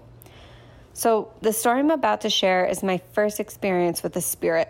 I was in 7th grade and my friend and I were watching a ghost show on my bed in my room. In that ghost show, one of the men investigating got choked by a spirit and pushed against the wall. We were so shocked that that could happen to someone, so we ended up turning off the TV and doing something else. Later that night, I ended up forgetting about the show and went to bed like any other night. For some context, I'm a very light sleeper and barely move in my sleep. So if I were to move, it would be from one side to the other, but not often. My floor is very creaky in my bedroom, and I remember hearing creaking from where my door was, walking all the way to where the side of my bed was. That's when I realized that I was on my back, my covers were down to my toes, and I was completely sprawled out. I didn't open my eyes because I was scared if something was actually in the room, it would choke me, just like in the show I watched earlier that day. I heard the floor creak again right next to my bed, and that's when I felt 2 ice-cold fingers, the pointer in the middle, touch the left side of my neck. I was so startled and in shock that I didn't dare to move. It held those fingers on my neck for probably 5 seconds, but to me felt like forever. Then released, and I heard it walk away out of my bedroom. I didn't dare scream because, again, I thought it would come back and choke me like in the show. I tried to calm myself down, and I counted to 10, and I told myself once I reached 10, I'm going to quickly grab the covers at my feet, hide underneath them, and push myself up against the wall, and that's exactly what I did. 5 seconds later, I heard the creaking back in my room as if the spirit heard what I did and came back. In the corner of my room, I had this circle chair that if you sit in it, it crinkled, and that's exactly what I heard. I tried to calm myself down and talk myself out of it, but then I heard it leave my room again. So I felt like I was safe to call out to my mom and dad, but right when I was about to, it came back into the room. This time, it stopped at the side of my bed and then laid down next to me. I tried to peek through the covers to see if I could see anything, but all I could see was the indentation in the pillow and in the bed. I was so shocked it was laying next to me, and I could feel it laying next to me, that I had no idea what to do. I really knew now that I couldn't scream out or anything, so I laid there and hoped that my dad would wake up as soon as possible. Thankfully, it wasn't long until my dad woke up, and once I heard him open his bedroom door and walk to the bathroom, which was right across the hall from me, I was ready to scream but needed this spirit off my bed. The spirit must have felt my anticipation, because right when my dad closed the bathroom door, the spirit rubbed from my ribs to my hip 3 times back and forth, patted it 3 times, and then got up and walked out. Once I felt it was gone, I screamed bloody murder, and my dad came running in. When I was younger, I felt it was maybe my grandfather making sure I was okay. But as I got older, the feeling wasn't there of it being a grandfather figure. It was more so something else I might have brought into the house through the Ouija board. And reflecting on it later on, I felt it was a spirit checking my pulse to see if I was okay, not sure why, and staying with me to make sure I was okay. I never felt threatened by it, but it still gives me goosebumps thinking about that day and how the spirit had the power to physically touch me. This was the starting point in my endless amount of spirit stories, and looking back, the start of when my abilities truly came to life. So Megan, I love this story. You watched a ghost show and then had a ghostly encounter afterwards. And I got to tell you, I used to love watching those paranormal ghost shows years ago, especially when I needed a lot of validation for being somebody who saw earthbound spirits. And the reason I watched the shows was because it made me feel less crazy. I would see things through their experiences on the shows, and it helped me feel more settled in myself. But what I can tell you now is that I absolutely cannot watch them at all anymore. My abilities, my psychic channels are so open. If it is just a classic earthbound spirit story, that is one thing. But when it comes to demonics or some very intelligent dark energies, I have this thing where I can feel them interacting with me through the TV. So I absolutely can't watch them. And there's something to be said when you're watching shows like that, where you are pulling yourself into the frequency of that experience.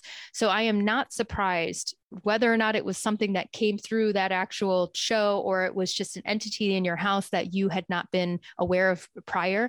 By watching shows like that, you're pulling yourself into that frequency. And as I've explained before in previous episodes, in order to have a clear communication with earthbound entities or your angels and spirit guides, we have to bring our frequency to match them in order to be able to perceive them with more clarity.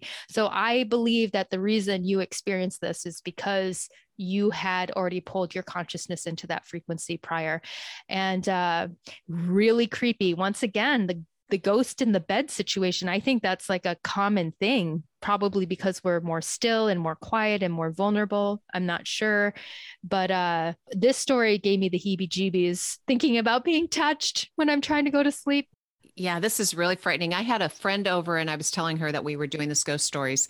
And she said that when she was younger, I think she said around 9, I'm not totally sure, that she would be in bed and it felt like somebody would reach up under the covers, grab her feet, and then pull her to the end of the bed. So she said after a while, it happened so often, it wasn't frightening, but it was annoying because she was always having to like readjust and crawl back up to her pillow because something would grab her feet and pull her down. And then she said years and years later, when she was an adult, she was talking about this and mentioned it to her siblings, and her siblings had the exact same experience. There was something in the house that was doing that to everyone in the house, and they just thought they were crazy and didn't want to embarrass themselves, so never talked about it.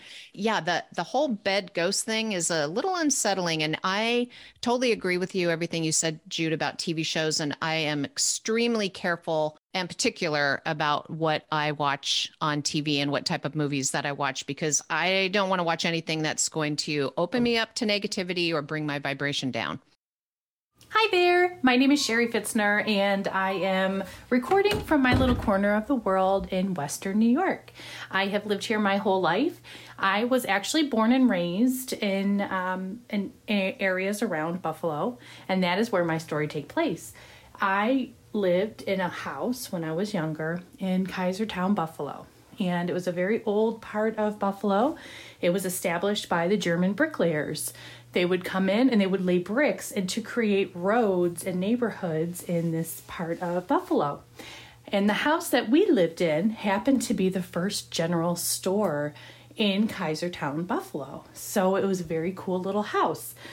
Not little, big, but and I moved in with my parents when I was 2, and my mom was pregnant with my baby sister. And shortly thereafter, they started a lot of renovations. So when I was little, I had lots of imaginary friends in this house that was being renovated. And of course, everybody has their own little stories about this, but I'm just going to give my reflections of this house. Growing up in that house, I would encounter lots of things that I would see and hear. And of course, being so little, they just seemed normal. When I was around probably 5 years old, I always had trouble sleeping. And I remember one night kind of waking up and the light above the stove was on, as it always was. Everybody in the house was sleeping and I was sleeping in my bunk bed. But I peeked over my bunk bed into the kitchen and I could see a man standing by our phone. And we had one of those corded phones up on the walls because I'm old enough to know what a corded phone on the wall was. And he was standing there and his elbow was leaning up against the phone with his hand resting on his head. And he kind of had his legs crossed kind of casually. He was wearing like a denim jeans, almost like a flannel like work shirt. And he had a vest on, not a formal attire, very working attire. And he looked dusty. And he was standing there. And I could see his face. I mean, he was just as solid as I was, I felt. He was a man standing in my kitchen staring at me. And he looked at me, and it was like we had locked eyes. I saw him, he saw me. Now, I didn't feel threatened by him. It was almost like he gave me a look as though he's like, I know you can see me. I'm letting you see me. It was that sort of feel. And for whatever reason, I just remember thinking, okay, that's fine. I feel safe with him. I'm going back to sleep. And I did. I went back to sleep and I didn't get up and tell my mother or anything. And I was little, 4 or 5 years old. After that, things were continuously happening. Pictures were coming off of walls, placed in piles, just really crazy things. You'd hear things. My sister was growing up and now she was 4 or 5, and I remember her waking up with night terrors. And of course, that's scary for me being on the bottom bunk, listening to my sister scream and cry. And she'd come up with these fevers and she'd be panicked about what she saw.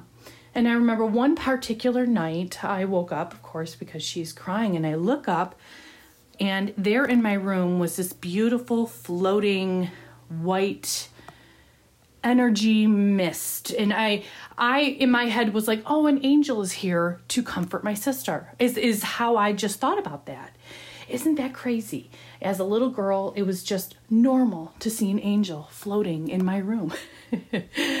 And it was a beautiful, calm presence. I felt this beautiful energy, and even my sister did, because she did calm down and went right back to sleep. And it stayed in that room and in that space.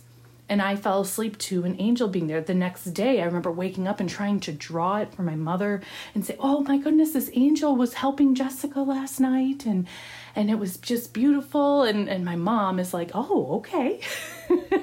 Didn't bat an eye. I was like, oh, that's wonderful. An angel visited you. But I was like, but you have to understand what it really looks like. And then trying to draw it out. And it was all sweet. But it was a beautiful energy. I will say that. Now, not everything was beautiful in that house. There was also this thing in the basement, and my sister was always being lured into the basement during sleepwalking jags. And I remember going into the basement out of curiosity, and that curiosity was probably my downfall. Nothing made me afraid, unfortunately. And there was this statue. I remember as an adult thinking there was this weird statue in the basement. it always had this mischievous look on its face. It looked like this little tiny monk. He had bald hair, but hair like on the side, kind of scruffy, and old raggedy clothing. It was probably like 3 feet tall. It was kind of, kind of thick looking, and it was just kind of nasty and mischievous. Never physically hurt me, but it was always trying to get me to do things. Which is weird that as an adult, I remember a statue trying to do these things. Well, we were sharing ghost stories one night with our girlfriends around the dinner table, and I explained I'm like, Mom, why did we have that weird statue in the basement? And she said there was no statue in the basement that ever looked like what you're describing. And my sister, of course, was like, yes, there was. It used to always try and get me to go down into the basement and play with it. And it was always in different spots when we went down there watching us. And my mom had no recall of what it is that we were talking about. And this is the first time my sister and I were very open about what we saw in the basement as, early 20s adults speaking about this. And we both were like, ooh, that's eerie that we both existed with this thing in the basement trying to get us to come down there all the time. It's actually something I don't like to think about much as an adult because it was that creepy, and I try not to keep it from coming back into my mind. But those are some of my ghost stories. Favorite topic, favorite podcast. Love you guys. Thanks for doing what you do. Hi, Sherry. Thank you so much for this terrifying story. It's amazing. I love how clearly you were able to see this man, this ghost that was in your house, and that you got that validation of why he was so dusty. I love that. And I usually think when we happen to see a ghost, they usually want us to see them. And I feel like it's a two-way street. For us to be able to see them, they have to allow themselves to be seen. And it sounds like it was this lovely connection between you and he, which is super interesting. And then the basement. Why are basements always so damn scary, Jude? Do you have the answer to that? This reminded me of my childhood. We had this one dank, dirty, gross smelling basement in this one house that I lived in. And it just felt like bad things would happen in a space like that. And this story in particular of seeing that creepy little gnome looking troll entity down there that you and your sister both saw, super heebie-jeebies. But at the same time, the way you described it, I was like, oh, I've seen things like that. I sort of categorize them in the fairy troll kind of realm, sort of going into that demonic energy, but a mischievous kind of little entity. I've seen things like this. I know Patty doesn't have the lens to see it. You're probably stoked not to, but in your description, I was like, yeah, I've seen that. And they do have this mischievous, enticing energy. They can influence people to do things that they wouldn't normally be accustomed to doing. And who knows, why it was there or how long or how it got in there. But I love that once again, it took, decades long before you all talked about it and realized that it was an actual thing. And it was so scary. I do want to say that this person's mother also submitted a story from her end. And unfortunately, I couldn't use it because the audio wasn't clear enough for me to put it in. But it was interesting from her end to talk about what it was like raising children in this haunted house, and then coming to that day when you were all talking about it and realizing that there was no statue in the basement. But great story. My name is Lacey, and I am in Phoenix, Arizona.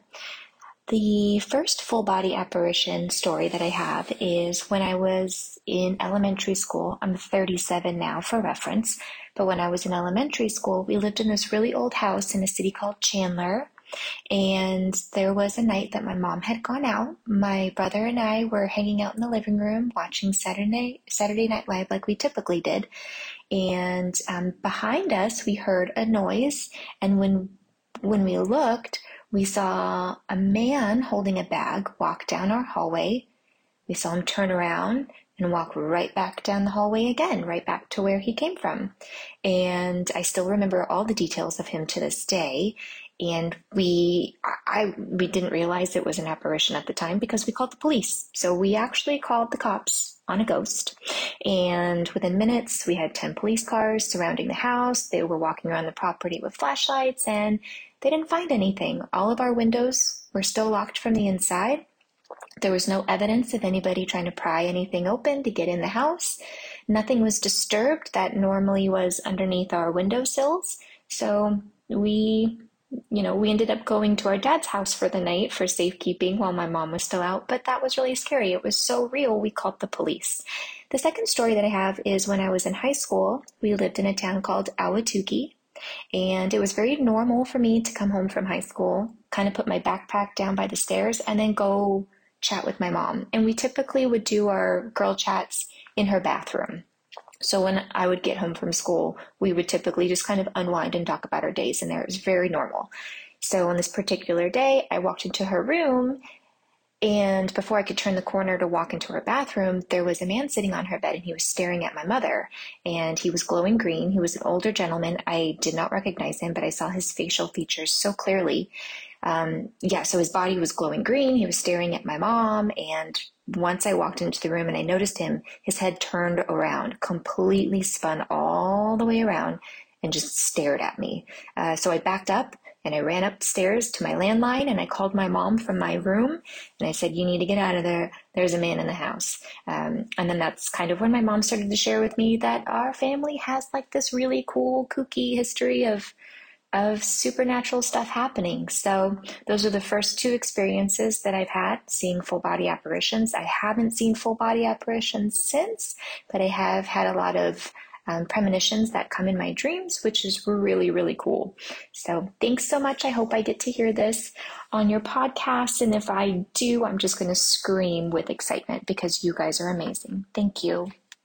Thank you for submitting this story, Lacey. Wow. The fact that this apparition was so clear to both of you and your brother that you guys called the police is really fascinating. When people describe how they see ghosts, it kind of changes a lot, but most of the time it has a little bit of a shadowy or a holographic quality to it. And this sounds like you both were able to see this so clearly, and that this ghost was able to come across so clearly that it's amazing. I see ghosts like this a lot where I could tell you, if I could draw them, I could draw all the details, but they still at the same time have a little bit of a pixelated kind of shadowy quality. And the fact that you were so open to be able to tell your mom about these things that you were seeing. Jude, when you see ghosts, have you ever seen one that clearly that you could have mistaken it for an actual person? Yes and no. Like, I've seen spirits manifest into that level of clarity, and it was a very short blip, just enough that I was like, if I had not actually seen it appear and disappear, I might have thought for a second that could have been a real person. I've always known that they were spirits. So yeah, that is spooky. And I bet you this happens way more often than people even realize, calling the cops. I wonder how many cops out there have stories of showing up at people's houses to finding out it was just a ghost. I was babysitting one time for some neighbors, and I was probably about 12 or 13 years old. And there was a crack in the window, and I was sitting on the couch, and this hand came through the crack in the window, like it was coming around to cover my mouth or around my face. And I screamed and jumped, and I called my mom, and my mom came over, and we kind of accused the teenage boys next door, and their mom said, no, they're not even here. And that was a trip. And they looked outside, and there was no evidence of anybody like coming through the gate or messing around, but it was clearly this hand that came through and started, I saw it out of the peripheral of my eyes and came around my face. And that looked like a full-on human hand. Like, that was super clear. We had a same experience. It was me and my sister and my brother were all in my room when we were little, and we had this window that was open, and this hand came through it, and my sister screamed bloody murder. And I turned around, remember just seeing the curtain move. I didn't actually see the hand. And she was like, a hand just came through the window.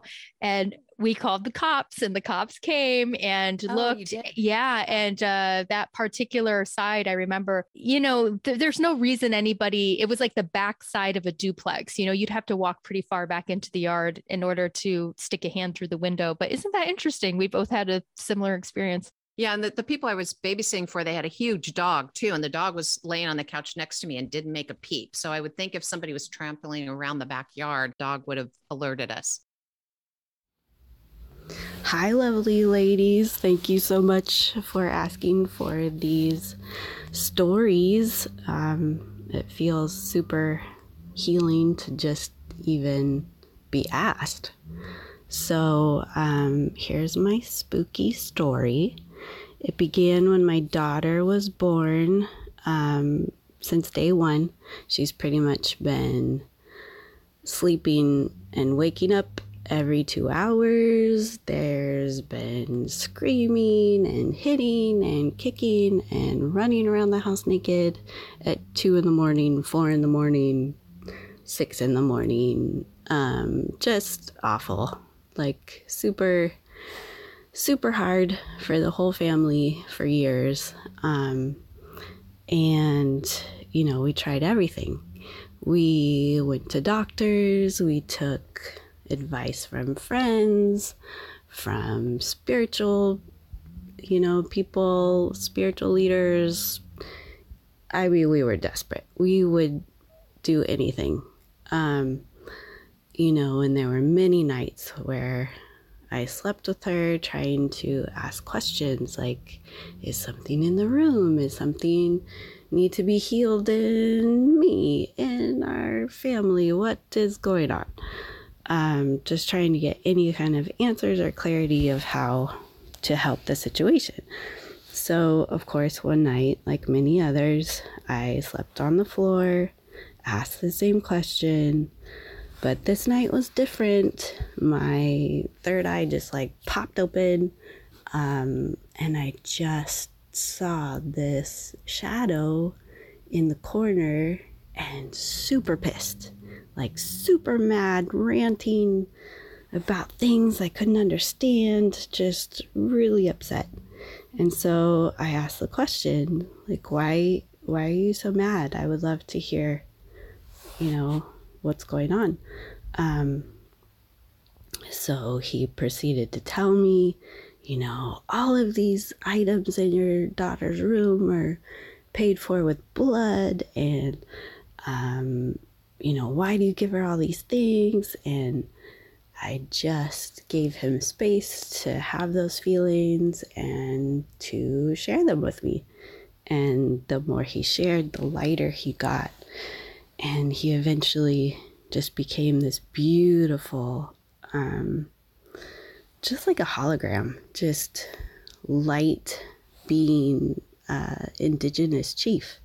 And he told me his name, and he proceeded to paint my face and do a ceremony dance, and then he just kind of blipped into a orb and he was gone.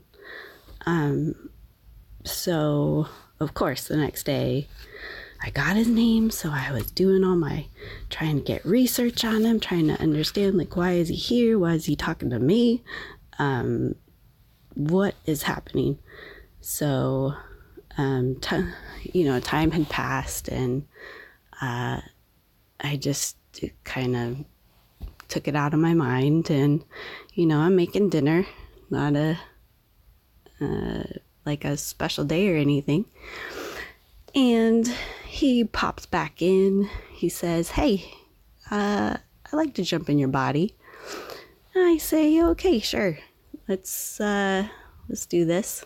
So he jumps in, and it's like the world changed. It was like a new perspective on everything. And I still just, the way I see the world is totally different since he did that. Of course, he's out of my body now, but the things I learned, and he's shared with me like how much he's learned, and it was just kind of a profound thing. I hadn't had that happen like that before. So yeah, and now, you know, my favorite spot in our house is where I saw him. And it's just like this light, clear space. My daughter doesn't have the crazy wake-ups anymore. Like, it seems like something was healed, like something in me, in dimensions, in the chief. So anyway, it just kind of had a great ending. So that's my ghost story. Thank you. Okay, Vanessa, Great story. And when I was listening to this, I really felt deeply. Now I understood why so many people enjoy our podcast, because this feels like a story plucked out of my own world. And unfortunately, almost like every other Tuesday, where I'm just meeting spirits, or they're wanting to, communicate directly through me. And these are a lot of things that happened in my everyday reality that I don't tell people and I don't explain, because it's just so out there and it's over the top at times. But I love that you had a story that I was like, yeah, this sounds textbook, just like me. This is something that would happen to me. And I love that you were able to hold space for this entity as they process their anger, and that in experiencing this entity firsthand through you, you were opened up to another realm or dimension and got insight that you did not previously have, and that it changed your life, and I assume for the better. So thank you for that. Hi, Patty and Jude. My name is Emily, and I'm from a small town called Fillmore here in California, about an hour away from Santa Barbara. I found your podcast earlier this September, and I've been hooked on listening to both of you because I felt so strongly connected. For as long as I could remember, I've always been so perceptive and sensitive to the paranormal or other side. Since I was younger, I was able to feel people's energies, feel their vibes, know when they were good for me or where they weren't, to where I would physically get sick and need to leave. I can feel people's emotions and know when something isn't right. I can feel as though I am never alone. It happened in March 2021 into early June. I have one full mirror sliding closet door in my room. When I sleep at night, I slide it all the way to the side where it doesn't point to me so nothing could watch me sleep. In my room, this is the only mirror I have. At the beginning of March, I could feel as though something was watching me from the corner of the closet behind my mirror. I could see it in my mind's eye. I could see that it wasn't very pretty, and I knew that it wasn't good, but I wasn't scared of it. So I didn't really care for it until I started getting really irritated that it would never leave me alone. Every night for months, I felt this big shadow with dark eyes and sharp teeth just looking at me, waiting and visiting me in my dreams. I told my mom, and nobody else could see it but myself. My mom and sister are also very susceptible, and altogether we decided that praying and saging over my room would help me clear it the best until I felt I needed more help. It was a Sunday night when I told them, and I decided to sage on Monday. On Monday night, I took out my black tourmaline, I lit my sage and my Palo Santo, and I opened my window to let everything out. As I was saging over my room, out loud, I was praying, asking God to protect me, guide me, and telling whatever it was in my room, in my closet, that if it wasn't from God and it wasn't of love and light, that it could not watch me anymore at night, and that it needed to leave. As I was praying, I slowly began to feel my room become light again. The stuffiness started fading away, and it was all good until I fell asleep that night. In my dream, I was inside a store with really big windows, looking out to a parking lot. In my dream, I remember asking my boyfriend to go with me to the store because I was scared. But of course, I went alone. I was alone in the store, but there were so many people that were just trying to look for me. I was hiding, and I knew that I had to get to my car very quickly so that I could go home. I left the store, and looking out as soon as I walked out were rows and rows of parking spots filled with cars. My heart started racing because I knew it was going to take me forever to find my car. I decided to turn on my car alarm to try and help me find it, a little bit at a time, until I got close enough to get in and lock the doors. I saw other people trying to find my car, trying to look for me, so I was continuously ducking underneath so nobody could see me. I noticed this person somehow being everywhere I turned. He was wearing what seemed to look like a mask, like a human Halloween costume piece, and I could tell because the eyes were dented in and black underneath. I could feel heaviness, and I could feel myself getting mad that he kept following me, so I decided to go up to him. I yelled at him, "What do you want from me? You need to stop following me." He didn't say anything, kind of just stared at me, confused as to why I went up to him. I asked him again, "What do you want? Why are you bothering me?" And he finally responded, "Can I still watch you?" I could see my face in my dream, and I looked at him angrily, because I remember when I was praying over my room, I told the thing that was in my closet that they were no longer allowed to watch me. I yelled at him, "You still want to watch me? Are you serious?" And he kind of just looked at me. And I looked at him dead in the eyes. I said, "You are not allowed to watch me anymore. You need to leave me alone." I pointed to the direction I wanted him to leave in, and I watched him until he completely was gone. As soon as he left, I wanted to get to my car, didn't want him to come back. I turned on my alarm and finally found my car. People were still looking for me. I got in and I locked it, and as soon as I locked it, immediately, someone on the outside was trying to open my car doors on both sides. They couldn't get in, but I could feel myself shrinking. I started looking all around the car windows when hands started to appear hitting my windows trying to get in. I started sticking up my middle finger to these things outside my car because I was mad and I knew they couldn't get in to get me. I knew I was dreaming and I told myself to wake up. My heart was pounding and it was morning. And after that dream, I had never had an experience with this thing in my closet again. Emily, yours was the last story I listened to in bed.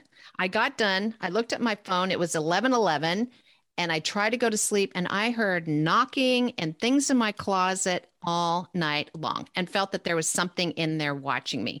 This was so scary. And I have had this happen quite a bit where I just knew something was there and I felt like something was watching me. And I've talked about this before, where when I sense something is there, I ask them who they are, why they're there. And if they don't answer me, I banish them or send them away. But sometimes things just linger. And I've had this happen. And this scared the crap out of me. And I wasn't able to sleep all night long. So I'm happy that when you woke up, it was gone, and that you were really firm and told it you're no longer allowed to watch me, because that's what we need to do. We need to raise our vibration, come from a place of empowerment, and really be assertive with what we are asking them to do. So asking it to leave was great. So this was a great story, super scary. Yeah, I also love how your dream space was used once again as validating this experience and reaffirming your boundary. So great story. Hi, I'm Ashley from Oregon. First, thank you both so much for this podcast, for sharing your stories and your experience and your teaching. It has been so helpful for me, and I can't thank you both enough. This is one of my ghost stories that I think is kind of cool. I think it's a ghost story. Maybe you can tell me. About 6 years ago, I was a bartender, and I had been through a string of really bad relationships with just weird people or people that were just not what I was looking for. And I'd given up, and I decided I was going to live alone forever with cats and be the crazy drunk aunt at all the family holidays, and that felt fine for me. Then one night, I was working at the bar. It was a pretty quiet night, and we worked near these hotels, so we would get random businessmen from all over the country. So this man walks in. He is tall, he is beautiful, blonde, blue eyes, like piercing. And he sits down at the bar, gets a beer, we kind of start talking. It's a pretty quiet night. And then he asks me, "Hey, can I tell you a story?" And I was like, "Yeah, sure." And this is a story he tells me. He said, "I had been through a string of really bad relationships, and I had given up. And I went into a bar one night, and I was sitting there, and then all of a sudden this old woman came up, and she sat next to me. And we talked, we chatted, and then she looked at me, and she said, 'You need to wait.' And he asked her what she meant, and she just smiled and said, 'No, you need to wait.' And he was like, 'Okay.' And he got up to use the restroom, and when he came back, the woman was gone. Within a week, he ended up meeting his wife, who was his high school sweetheart. They ended up back together, had a baby, got married, everything was great. So he tells me this story, and then he says, 'I know she was an angel.' And I was like, 'Oh, that's so cute, that's beautiful.' And then he looks at me very serious. He grabs my hand on the bar, looks me in the eyes, I felt like he was staring through me, and he just said, 'You need to wait.' And I had chills even now run all through my body. And I said, 'Thank you.' And then I walked to another table, turned back around, and he was gone. There was money on the bar, and I never saw this man again. But within probably 2 weeks of that I reconnected with an old friend, and since then we are married and we have 2 babies. So he was my angel and he was right. And I just feel like that was a pretty cool story I wanted to share with you guys. Thank you. Thank you so much for everything you do again. Hi, Ashley. Thank you so much for this story. After all these scary stories, this one is so sweet and so loving. And I love that you had this angel ghost appear to you, talking about an angel ghost that appeared to him. It's just beautiful. Thank you so much for sharing this.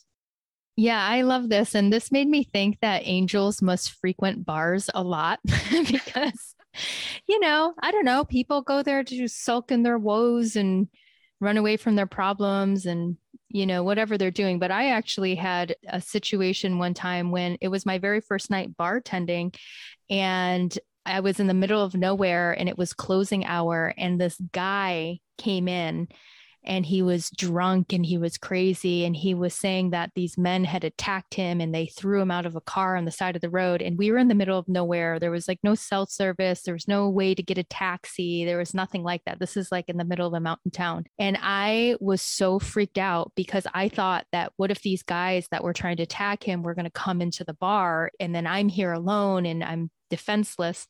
And I started praying for help. I was just praying.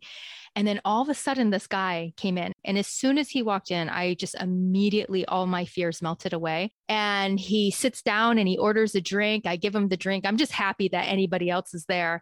And he starts telling me how, I don't know why I stopped. I don't even drink. And I'm surprised you're even open. I haven't been here in like 30 years. I'm surprised this bar is even still here. And he says, I'm headed down the road in the middle of the night to this town that's like an hour and a half away. And it's exactly where this guy needed to go. And I was like, oh my gosh, would you mind taking this guy? And he was like, yeah, sure. No problem. Come with me. And he took the guy out of there and I was able to close the bar. This was my first night. He didn't even take but 2 drinks off that beverage. And I felt so strongly in every bit of my being that this man was an angel disguised as a human being. Or I speculate that there are incarnate angels. Well, I know this because I read people that I know are incarnate angels that may not have, full recollection, just as we talked about in our Starseeds episode, that people are these infinite beings from all these different incarnations. And there are beings that are angels incarnate, living regular human lives. And maybe at a time of need of a miracle or a message, they're called upon to extend that over. And this very well might be what you experienced. But yeah, angels in the bar. I think that's a common thing. I love that. My name is Ames Villanueva Alf. I'm from Juneau, Alaska, and I own a restaurant called Black Moon Coven, where this story starts taking place. It starts September 2nd, and I'm in the kitchen working on these food subscriptions, and that is the situation where my specialty is customized, nutritionally balanced meals, and I was doing a video talking more about that, and I kept messing up. And so when I mess up, I have this way of just being like, oh shit. And I was getting so down on myself that all of a sudden I kept hearing these knocks down under the basement. We have always said that if people go down in the basement, anyone that works there, we're like, okay, you're going down, you're summoned to the dungeon, because it straight up looks like a Netflix murder setting. You go down there, you walk down the stairs, and you automatically have this chill, and you open the door into the basement and you just look in it, and it's just this dark abyss. So they're separated in bays. It straight up looks like a horror movie. And I appreciated that about the restaurant itself. So what happens is my dishwasher is there and he hears that too. And before he leaves, like, we don't say anything when it happens, but before he leaves, he turns around and is like, you heard that, right? You heard those knocks? I think they were knocking for you. And I was like, oh, great, thanks. Thanks for letting me know. So he leaves. I'm in there alone, and I'm listening back on the recording, and I hear the knocks again. I take my headphones off, and I am just like, I'm like, what do you guys want from me? And they knock again, 3 times. I get up out of my chair, And I call my husband, who doesn't pick up, which is really unusual. So I call my best friend and I tell her the situation that's going on, and she knows that basement. She loves that basement. And I'm like, I'm going to go shut the door. And she's like, no, dude, just leave. Just walk out. And I'm like, no. Something is telling me that I have to go and shut the door. So I go over there and I lock the top lock, and then I lock up the lock on the handle. And as I pivot backwards, I hear it unlock, and I run. And I'm into my car. I call my back of the house manager and I let her know what's going on. So if she goes into the kitchen, there's going to be a surprise because all of my stuff is splayed everywhere. So she tells me that a day before she was having this feeling, and she talked to the spirits, and she was like, no, we can get along. We can be friends. And then she heard a couple knocks before ascending back up the stairs.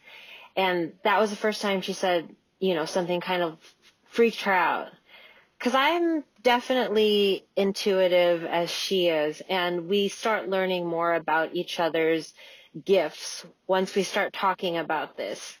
So the next day, I'm like gung-ho to banish the shit out of it downstairs. And I have my sage, I have my cedar, I have my black tourmaline, I have my pendulum, she has her pendulum, we have bird feathers, like we're there, we're for it.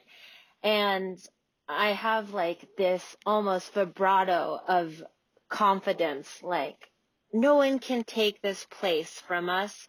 I worked so hard on this place, and I'm not going to be scared of it. Nothing's going to make me scared. As we walk downstairs, I turn around and I look at her with all of the crystals and the pendulum and the candles and lighters in my hand. And I stare at Ryun and I say, everything I just said up there was just bullshit. Like, this is not our space. We're just visitors here. So we go down there, immediately have that feeling of like, something's going to happen. Somebody is just, it feels clouded. It feels clouded, and there's anxiety and there's stress, and you just feel the energy around you is like impending doom. We end up doing the pendulum, which at first I was like, okay, yes or no questions, whatever. What ends up happening is after that moment, I experience that I can channel more than just yes or no. I can start channeling spirits with other people when I see them as well. So after that moment in there, it was almost like an unveiling of something within myself. And then with Ryun, she actually is, I've attached her piece to this because she couldn't do a recording, but we have these similarities and these differences between our gifts, and they start almost accentuating each other. When we were down there, I ended up seeing a being that had almost like sludge on it. After that situation happens, it takes us like 3 days to really recover from that. I just chalked it up to all that energy happening all at once. What starts to become very apparent is that there's more than just what lies beneath there. So her and I end up going to the City Museum when we start finding out more information. I find out that the building was built in 1908 and it was a slaughterhouse. So that's why those bays downstairs are still almost like you're in a farm. And then the biggest piece of this was that this all kind of came into a cycle. And we find out that in 1918, the Princess Sophia was like the biggest shipwreck in all of the Pacific Ocean. And it was downplayed because it was during the first pandemic. So here we are in the second pandemic, and it was irrevocable for me to not pay attention to the signs and the energies of what was happening. We end up finding out that all of the victims, there was no survivors in this tragedy, and they all died because of bunker oil just encapsulating the entire ship. And I find out that they took the bodies to the downtown of Juno. And one by one, they had to clean up every single body. And the thing is this basement is a big tunnel that goes all the way down to where the bodies were actually resting. And Juneau is all full of these tunnels. Since then, we did a ceremony this October 25th, so this last Monday, and that brought a lot of light to things that I thought was going to just kind of be at peace. We did the ceremony and it was beautiful, but then afterwards, currently right now, I'm literally in my vehicle because I tried to record this in the restaurant, and as I was speaking about it, I just kept hearing knocking and knocking. So it kind of freaked me out. And the ceremony was beautiful, though. We tried to free as many of the spirits that wanted to be free. And, we turned the lights off, and sometimes the lights do go out down there. And Ryun and I kept seeing this red orb. When we kind of dissipated from the ceremony, the red orb was gone, and then there was almost waves of green and gray. I can't even explain it. I needed to just kind of encapsulate some of the major things that have happened. There have definitely been more personal things that have happened to both of us within this time range. Just today, we had one of our baristas watch a cup just fall to the floor when it was definitely on something sturdy. And then as I was cooking today, my first pan that I've cooked, and I've been in kitchens for over, a baker's dozen years, I've never flipped a pan, and this pan flipped out of nowhere. And yeah, it's just been interesting because we thought that freeing on the death anniversary, etc., was going to be healing, and it was, but now there's this malevolent spirit that doesn't want to hurt us, but is is making it known it's malevolent. I figure that this is it. I've been doing this is my fourth take, and I've been having to change locations because of everything else that's going on in the kitchen, but I'm in my car. I hope you guys are well, and I cannot wait to hear what you guys have in store. Thank you.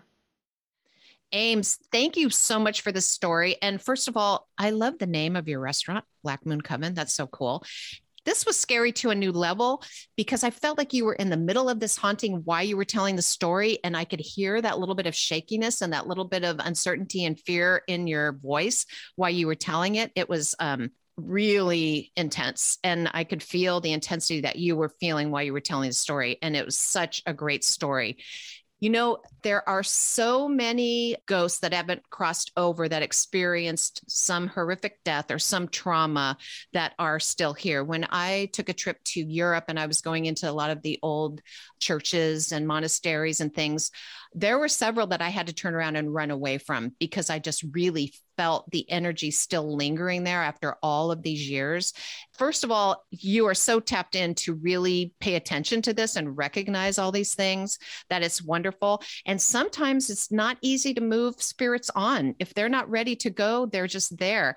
And I think that it might be lovely if you tried to make friends with them rather than trying to get them to leave or to fully clear out the restaurant, to have a chat with them and explain to them that you respect them and that you want to respect their space, but that you are trying to run a restaurant here and that you love this building, et cetera, et cetera. Sometimes I feel like we can get rid of them, and other times I feel like we have to make amends and come up with a compromise.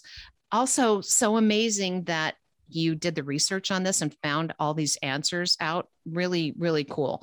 Jude, have you ever been in a situation where you weren't able to get rid of spirits, but you were able to kind of, like I said, compromise with them or come up with an agreement that you could both inhabit the space together?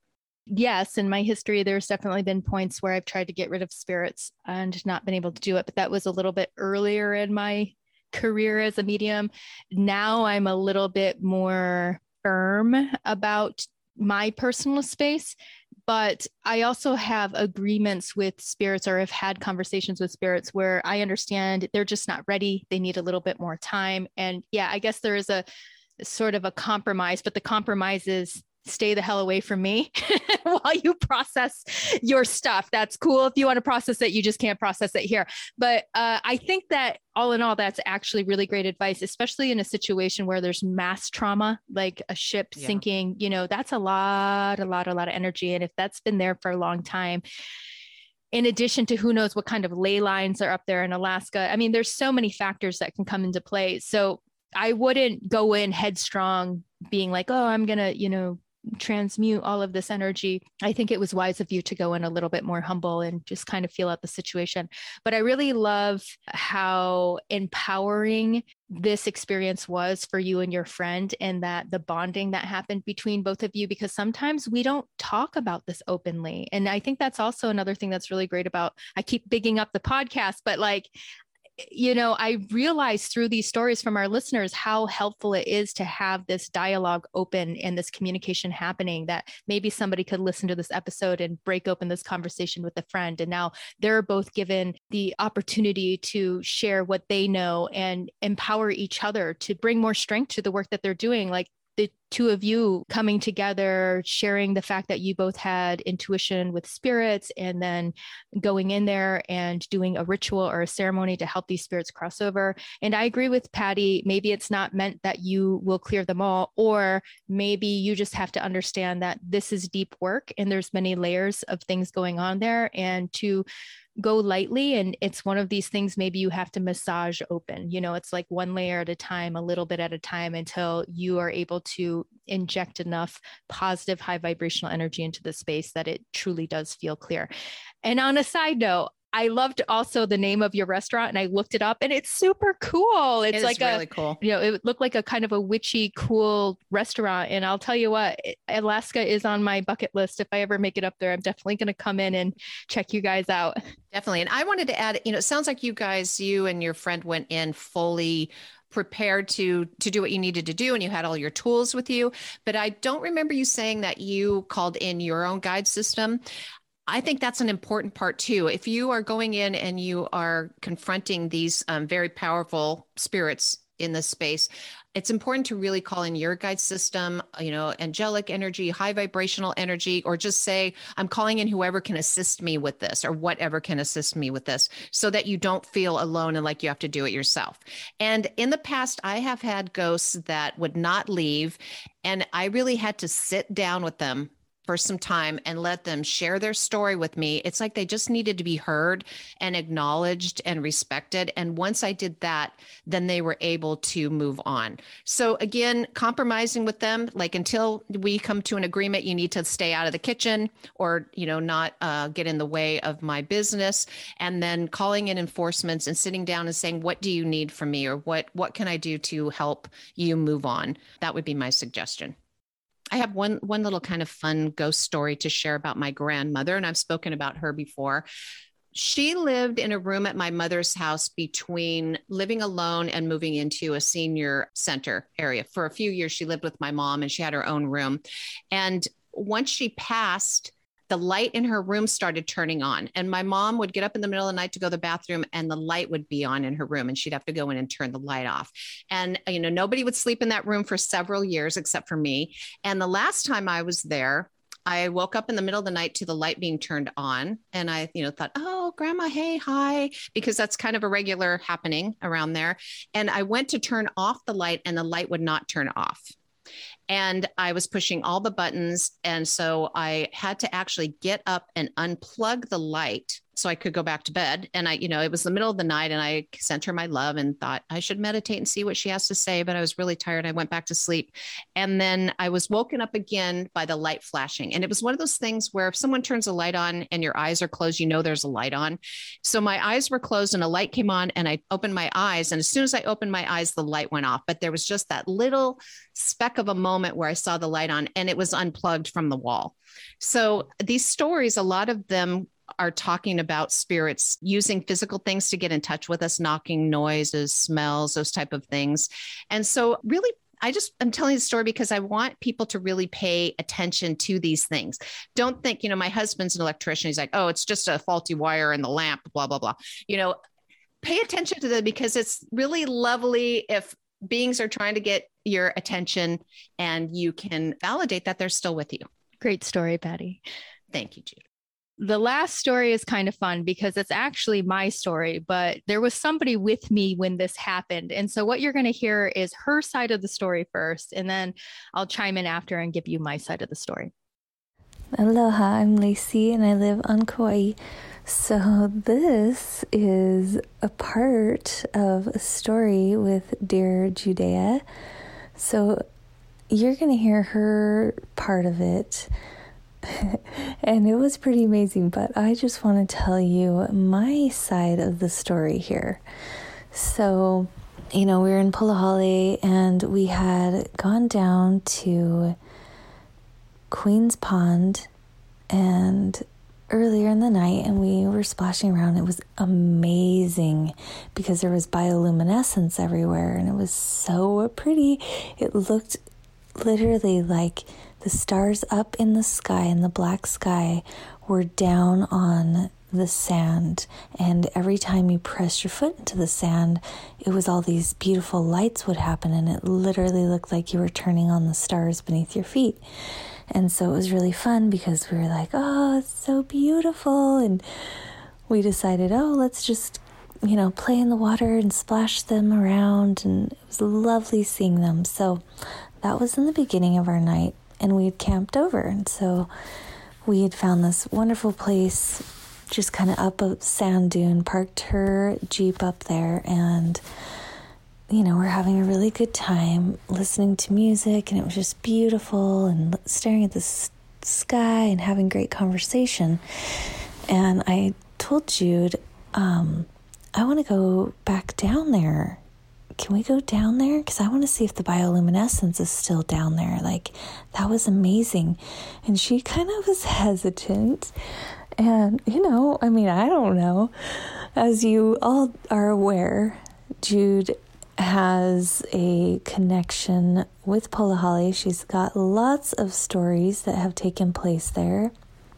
And it is the place, right, of a portal where the dead exit this earthly realm. So we go back down there and, you could kind of just feel a little odd. And here's my perspective, okay? I'm not a psychic. I am intuitive and I have feelings, but I am definitely not on the psychic realm at all close to these beautiful ladies. But we get down there and I'm like, ooh, oh, this is interesting. Both of us kind of were like, are those our feet print in the sand from earlier or what's going on? So we already had this feeling that we weren't alone. Okay, this is my side of the story. So I just kind of felt that way, like, yeah, we're not alone. And she kind of was like, this is weird, not telling me anything else she's seeing. So I'm squishing the ground thinking, this is pretty, but I can tell that Jude's not really feeling it. She's kind of like, we gotta go now. I'm like, oh, okay. Whatever she says, I'm like, yeah, what's going to happen to us? What's happening? What's going on? And so we start kind of walking out of there. And I'm like, Jude, let's go then. You said we got to go. I mean, I can't see what's going on. What the hell is going on? And all of a sudden she's like, oh, and she ducks and swerves. And when I get scared, I'm like, that's basically how I sound when I yell. And so I'm like, and I dodge with her. And I'm like, what are we dodging here? Oh my gosh. Like, yeah, let's get out of here. And so we're, speed walking back, and she keeps looking over her shoulder and turning around, and she's walking backwards looking over there. And I'm like, Jude, okay, come on, honey, let's go. And we get up to our campsite, and I'm feeling it, man. I am feeling whatever the feels are, and it was intense, okay? And so we both sit down on our cots, and she's like, okay, just give me a moment here. Just hold on one moment. And yeah, I'll take all the moments you need. And literally, I am sitting next to her, just, I don't know what the hell just happened. But I am deeply, on every level, feeling this. I don't know if my heart has ever thumped and pumped the way that it did, and I had the all over, it was like this vibration, this vibrational energy just all over my body, and I just like, whoa, whatever this is, I don't know how to shake this off. This is intense. And so I'm sitting over there and I'm just like, with love and gratitude, whatever's going on, whatever it is, just send it with love and gratitude, and it's all good. And it's, our space is protected. And then she finally is able to talk to me. Hence enter Jude's side of the story of what took place.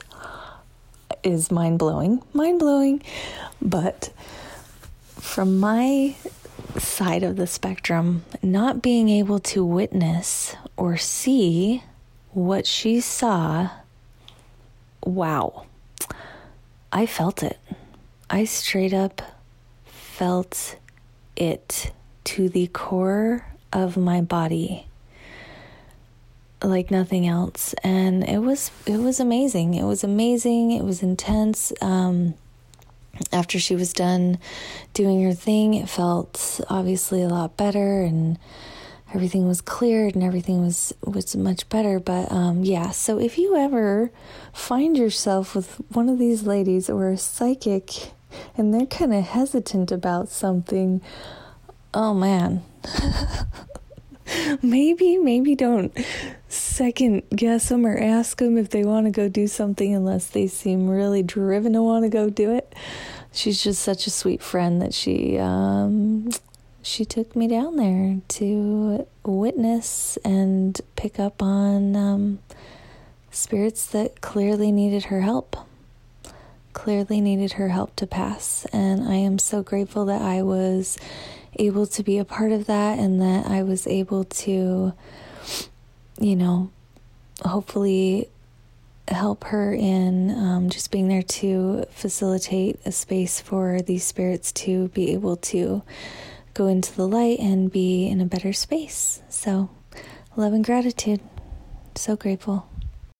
Okay, so I love Lacey's rendition of this story. And I got to tell you, I can't even listen to it without cracking up in the middle of it, because I was there, and Lacey's way of telling it seems a lot more calm than the way I remember it, because the way I remember it was like I was running on 10. I was freaking out. But just to give you a little bit of a backstory of Polahale, and for those of you who haven't heard it, if you listen to the very end of Ghost Stories 2, I tell you about a very intense story that happened there at Polahale. And, in my experience of going there for almost 20 years, if you're driving into Polahale, there's about like 6 or so pull-offs with different campgrounds, going all the way to the end of the beach where the mountains kind of connect into the ocean, so you can't go any further. And I have stayed at every single one of these campgrounds many times. And what I've learned is I like to stay at the spot furthest away from where the corner is, because simply put, there's just not as much spirit activity. There are spirits there that I will see, but it's just kind of like few and far between, maybe one, maybe two, maybe none at all. And I feel like I get a way more restful experience, but still get to experience all the beauty and the light and the stars of the beach without having to like process dead people.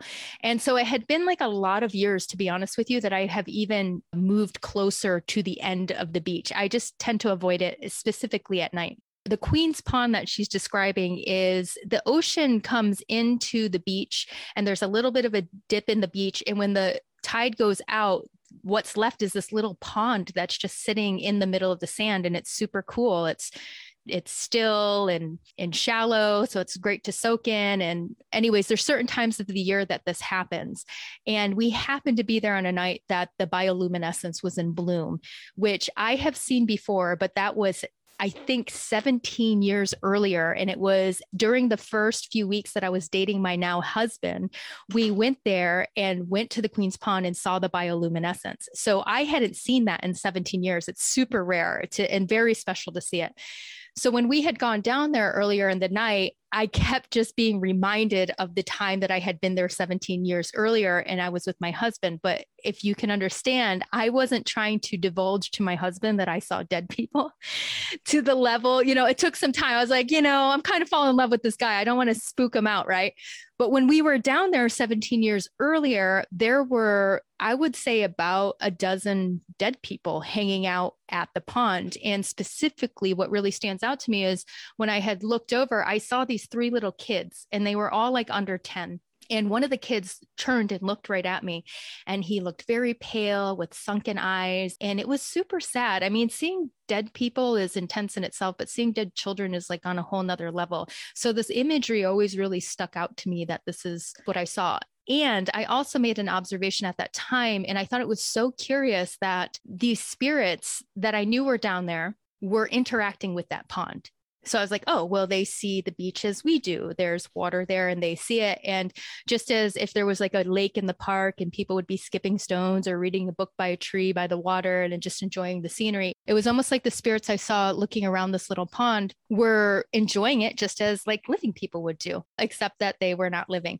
And as we were down there and after we got past the excitement and freak out of seeing the bioluminescence, I immediately was getting very uncomfortable. I was like, I just want to go. I just want to get out of here. I could already feel the density and like that eerie middle world kind of vibration. And I didn't want to ruin Lacey's time, but I was like kind of being like, okay, let's go. And so we finally went back up to the campground. And then of course, a couple hours later, she's like, can we go back down there? And I literally ignored her question like 5 times. I kept like changing the subject because I knew if we went back down there, I was going to see those dead people again.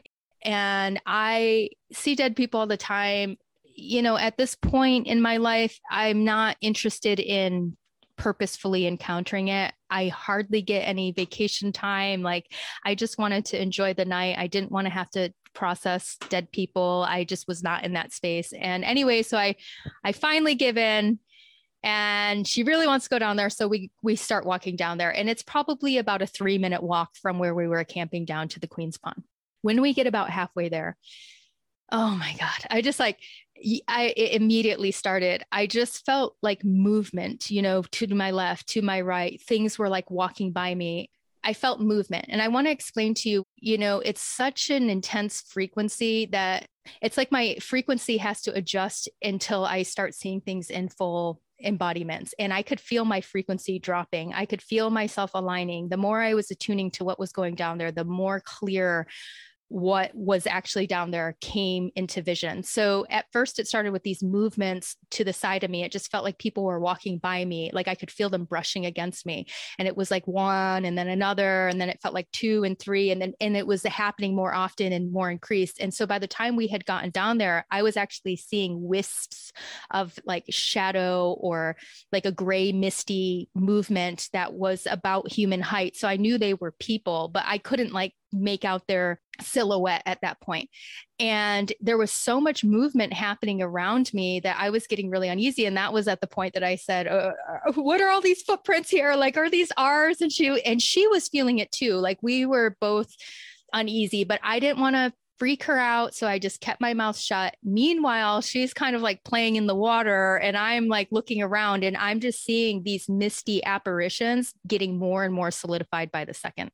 And at one point, I could hear their footprints like slapping in the wet sand, like pop, pop, pop, pop, pop, like walking right by me, like clear as clear. And then at one point, Lacey and I were standing right next to each other.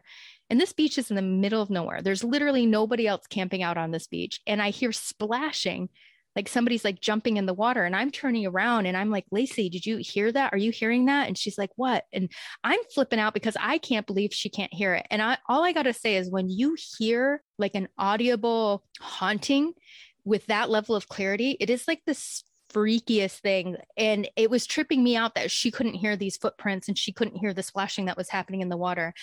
And all of this was happening so fast. And at one point I turned And there I see like a group of them congregated in this one little section. And now I'm seeing faces. I saw like a bunch of faces and they're looking at me. And that was at the point that I looked at Lacey and I was like, we need to go now. Like I said it like that. Now, like, we need to go now. I was like, we're going now. And so she didn't even bat an eyelash. She's like, yep, we're going, we're out. And we start walking, right? Mind you, my visual sense is just seeing like wisps of movements and bodies moving by me. So I'm relying on her eyes to get me back to the campground because it's the middle of the night and there's no light there. We can't see where we're going. And she's relying on me to see whatever I'm seeing that she doesn't know. So if you can imagine, she's like, what are we running away from? What's happening? You know, and it's all happening so fast. Even I can't even process. I'm in disbelief that this is even happening. So we're starting to walk back, but it felt like the best way I can describe it is like, it was like I was carrying a parachute behind me, like with like these long strings, and this heavy parachute was dragging behind me. And I'm walking and I'm like telepathically just sending this message out to whoever's behind me. Please do not follow me. Please stay where you are. Just stay at the pond. Don't follow me. And I just feel this like dense heaviness like creeping closer and closer. So I turn around just to be like, am I losing my mind right now? Like, is this even happening? And I turn around and sure enough, there's like this mob of energy. And at this point, these beings were at like 50% manifested, meaning like they were still see-through, but I could make out their faces and their eyes and their head and their shoulders. And if you can imagine, there was like, it looked like at least 20 or so of them all gathered together. They're all walking towards me and I can see these faces and they're all looking at me with this like really sad look of desperation in their eyes. And I have to explain to you, you know, dead people look like dead people. More or less, a really bad description is they sort of look like zombies, not like Night of the Living Dead with like pustules and like, you know, gaping wounds, but they look sunken in and sullen and frail and skeletal and old, and just they are so depleted of life. So, you know, visually it's like intense, right? And I'm like, oh my gosh, they're following me. And so we start walking again. And I once again just get this heavy feeling just creeping up on my back. And I'm trying to tell them, please don't follow me. Please don't follow me. And I turn around again. And now there's more of them. And they're even closer. And that was at which the point, one of the ones that was in the front started to manifest super clear, like what we were saying, like when they come in really solid. And not that it was jumping at me necessarily or attacking me or anything, but it was so shocking. And so it was like that fight or flight response. I ducked and dodged and I was like, ah, you know? And so that definitely spooked Lacey out. She's like, ah, she was like, run. She was like, in her story, she's like, I was like, ah, no, she was like, run. And I realized, okay, I need to calm down. Because I knew I wasn't threatened by them. I knew they weren't going to hurt me, but it was just a lot. And I haven't seen this many spirits down in Polihale since that one story I told in Ghost Stories 2, which was like almost 20 years ago. It was a long time ago. Wow. So I immediately at that moment was just like, don't turn around anymore. Just walk, just follow Lacey. Let's get back up to the campground. And so we walk back up into our campsite and we had these cots there and we sit down. And when I sit down, I have to turn around and look at like the little entrance. This was like a little nook that was maybe like 30 feet in diameter. And it was like surrounded by all these bushes. So it was like this little hidden nook on top of the sand dune. And then they just start piling in.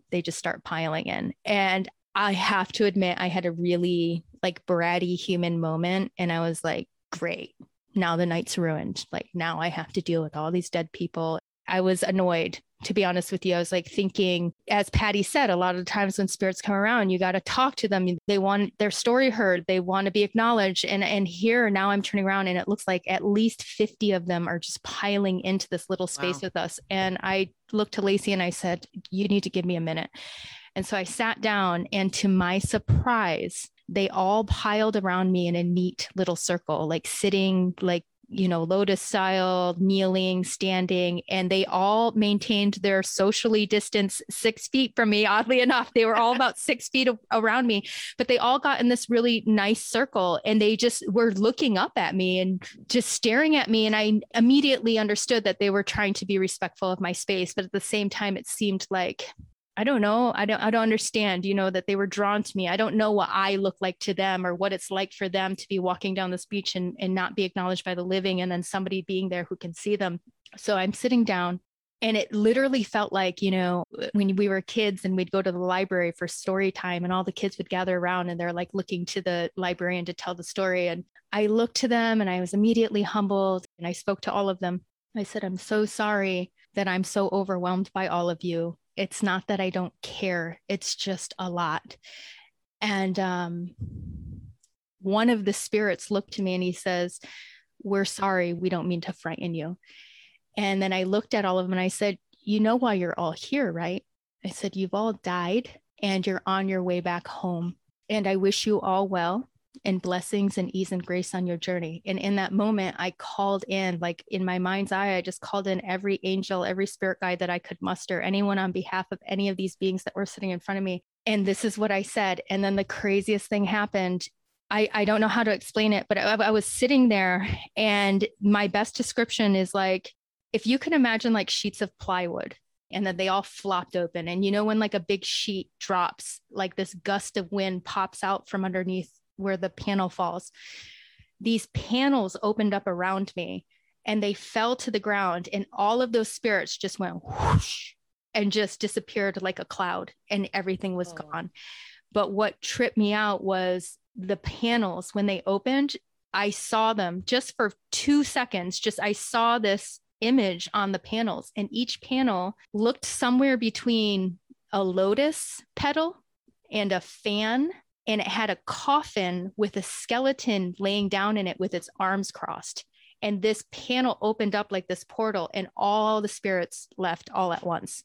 And that's when I looked to Lacey and I was like, oh my God, you're never going to believe what just happened. And for me, on my end, I have never up until that point ever crossed more than one spirit over at a time. My whole life, it's just been one at a time. If I've ever encountered a place, like went to a hospital or like, a prison or, some area that had a ton of spirits, I would be so overwhelmed that I would just be putting up all my walls. I'd be shutting down. I'd be like, it's too much for me to handle. I'm just like moving through the space. I don't want to deal with all these dead people. It was very enlightening for me to think, wow, I've just been given the template of what it looks like, or the portal that needs to be open, or how it's done, and able to cross many over it in one thought, in one intention. And I was kind of almost a little bit ashamed of myself that I've been like so coldly trying to shut dead people out of my reality just so I could live a normal life. And then I'm ignoring all these people. And anyways, it was a very big spiritual lesson for me. And I've kind of changed my tune now. Like, I'm not just going to ignore them anymore. And that's my story. Wow, that's amazing. So you've talked about Pole Holly before, that it is a portal. How were these people here? Like, I would think that you would send people to Pole Holly, but these people were at Pole Holly. Mm-hmm. This is a great question, because I've been mulling over this in my mind and my experience of seeing them there. And there's definitely a sense of ones who pass through. They come in and they walk right out. It's almost like that beach is like a hallway. It's like they enter in the hallway and then they move out. But then what I've noticed over the years is there's these ones that come in and then they kind of meander and they kind of walk around. And I don't think that they're fully cognitive that they have passed. And I theorize that maybe this portal is like a holding space for them to process their death. Maybe in their reality, it's just but a few seconds, but from the earthly realm, it looks like they're maybe wandering for a few days or many moments or whatever. But it almost feels like it's a holding space for spirits to just decide, are they ready to let go of life and move on into the next phase? Because I also get the sense with the ones that I feel lingering that they're kind of confused. Like, they're kind of like, well, we're here, they're here. What's going on? Where are we? Like, it doesn't feel like they're super clear on what's happening. And I've had many occurrences over the years where I literally had to tell spirit, you've died, and this is the place of your crossing that opens the doorway to where you're trying to go. So that's my theory about it. I don't think it's a automatic. I think it's just a hallway between, and however long it takes you to decidedly go is really up to each individual soul. Amazing. I want to thank everybody for your submissions. and for your support, for everything that you do, and all the amazing comments and of gratitude that you've given us through all these stories. This was a lot of fun, and I have a feeling we'll probably do this again in the future. Yes, thank you all for your submissions. This was so fun, and we had such a good time listening to them, and it's so validating for us, and I hope that some of these stories are validating for you out there, and we appreciate our community, and thank you all again for taking the time to send these great stories in. If you want to know more about what we do, you can visit us at spiritspeakerspodcast.com or visit our Instagram page at Spirit Speakers Podcast. Thank you for your comments and interacting with us, for the positive reviews, and for your donations, because this helps us keep this podcast going. Much love and aloha. Take care.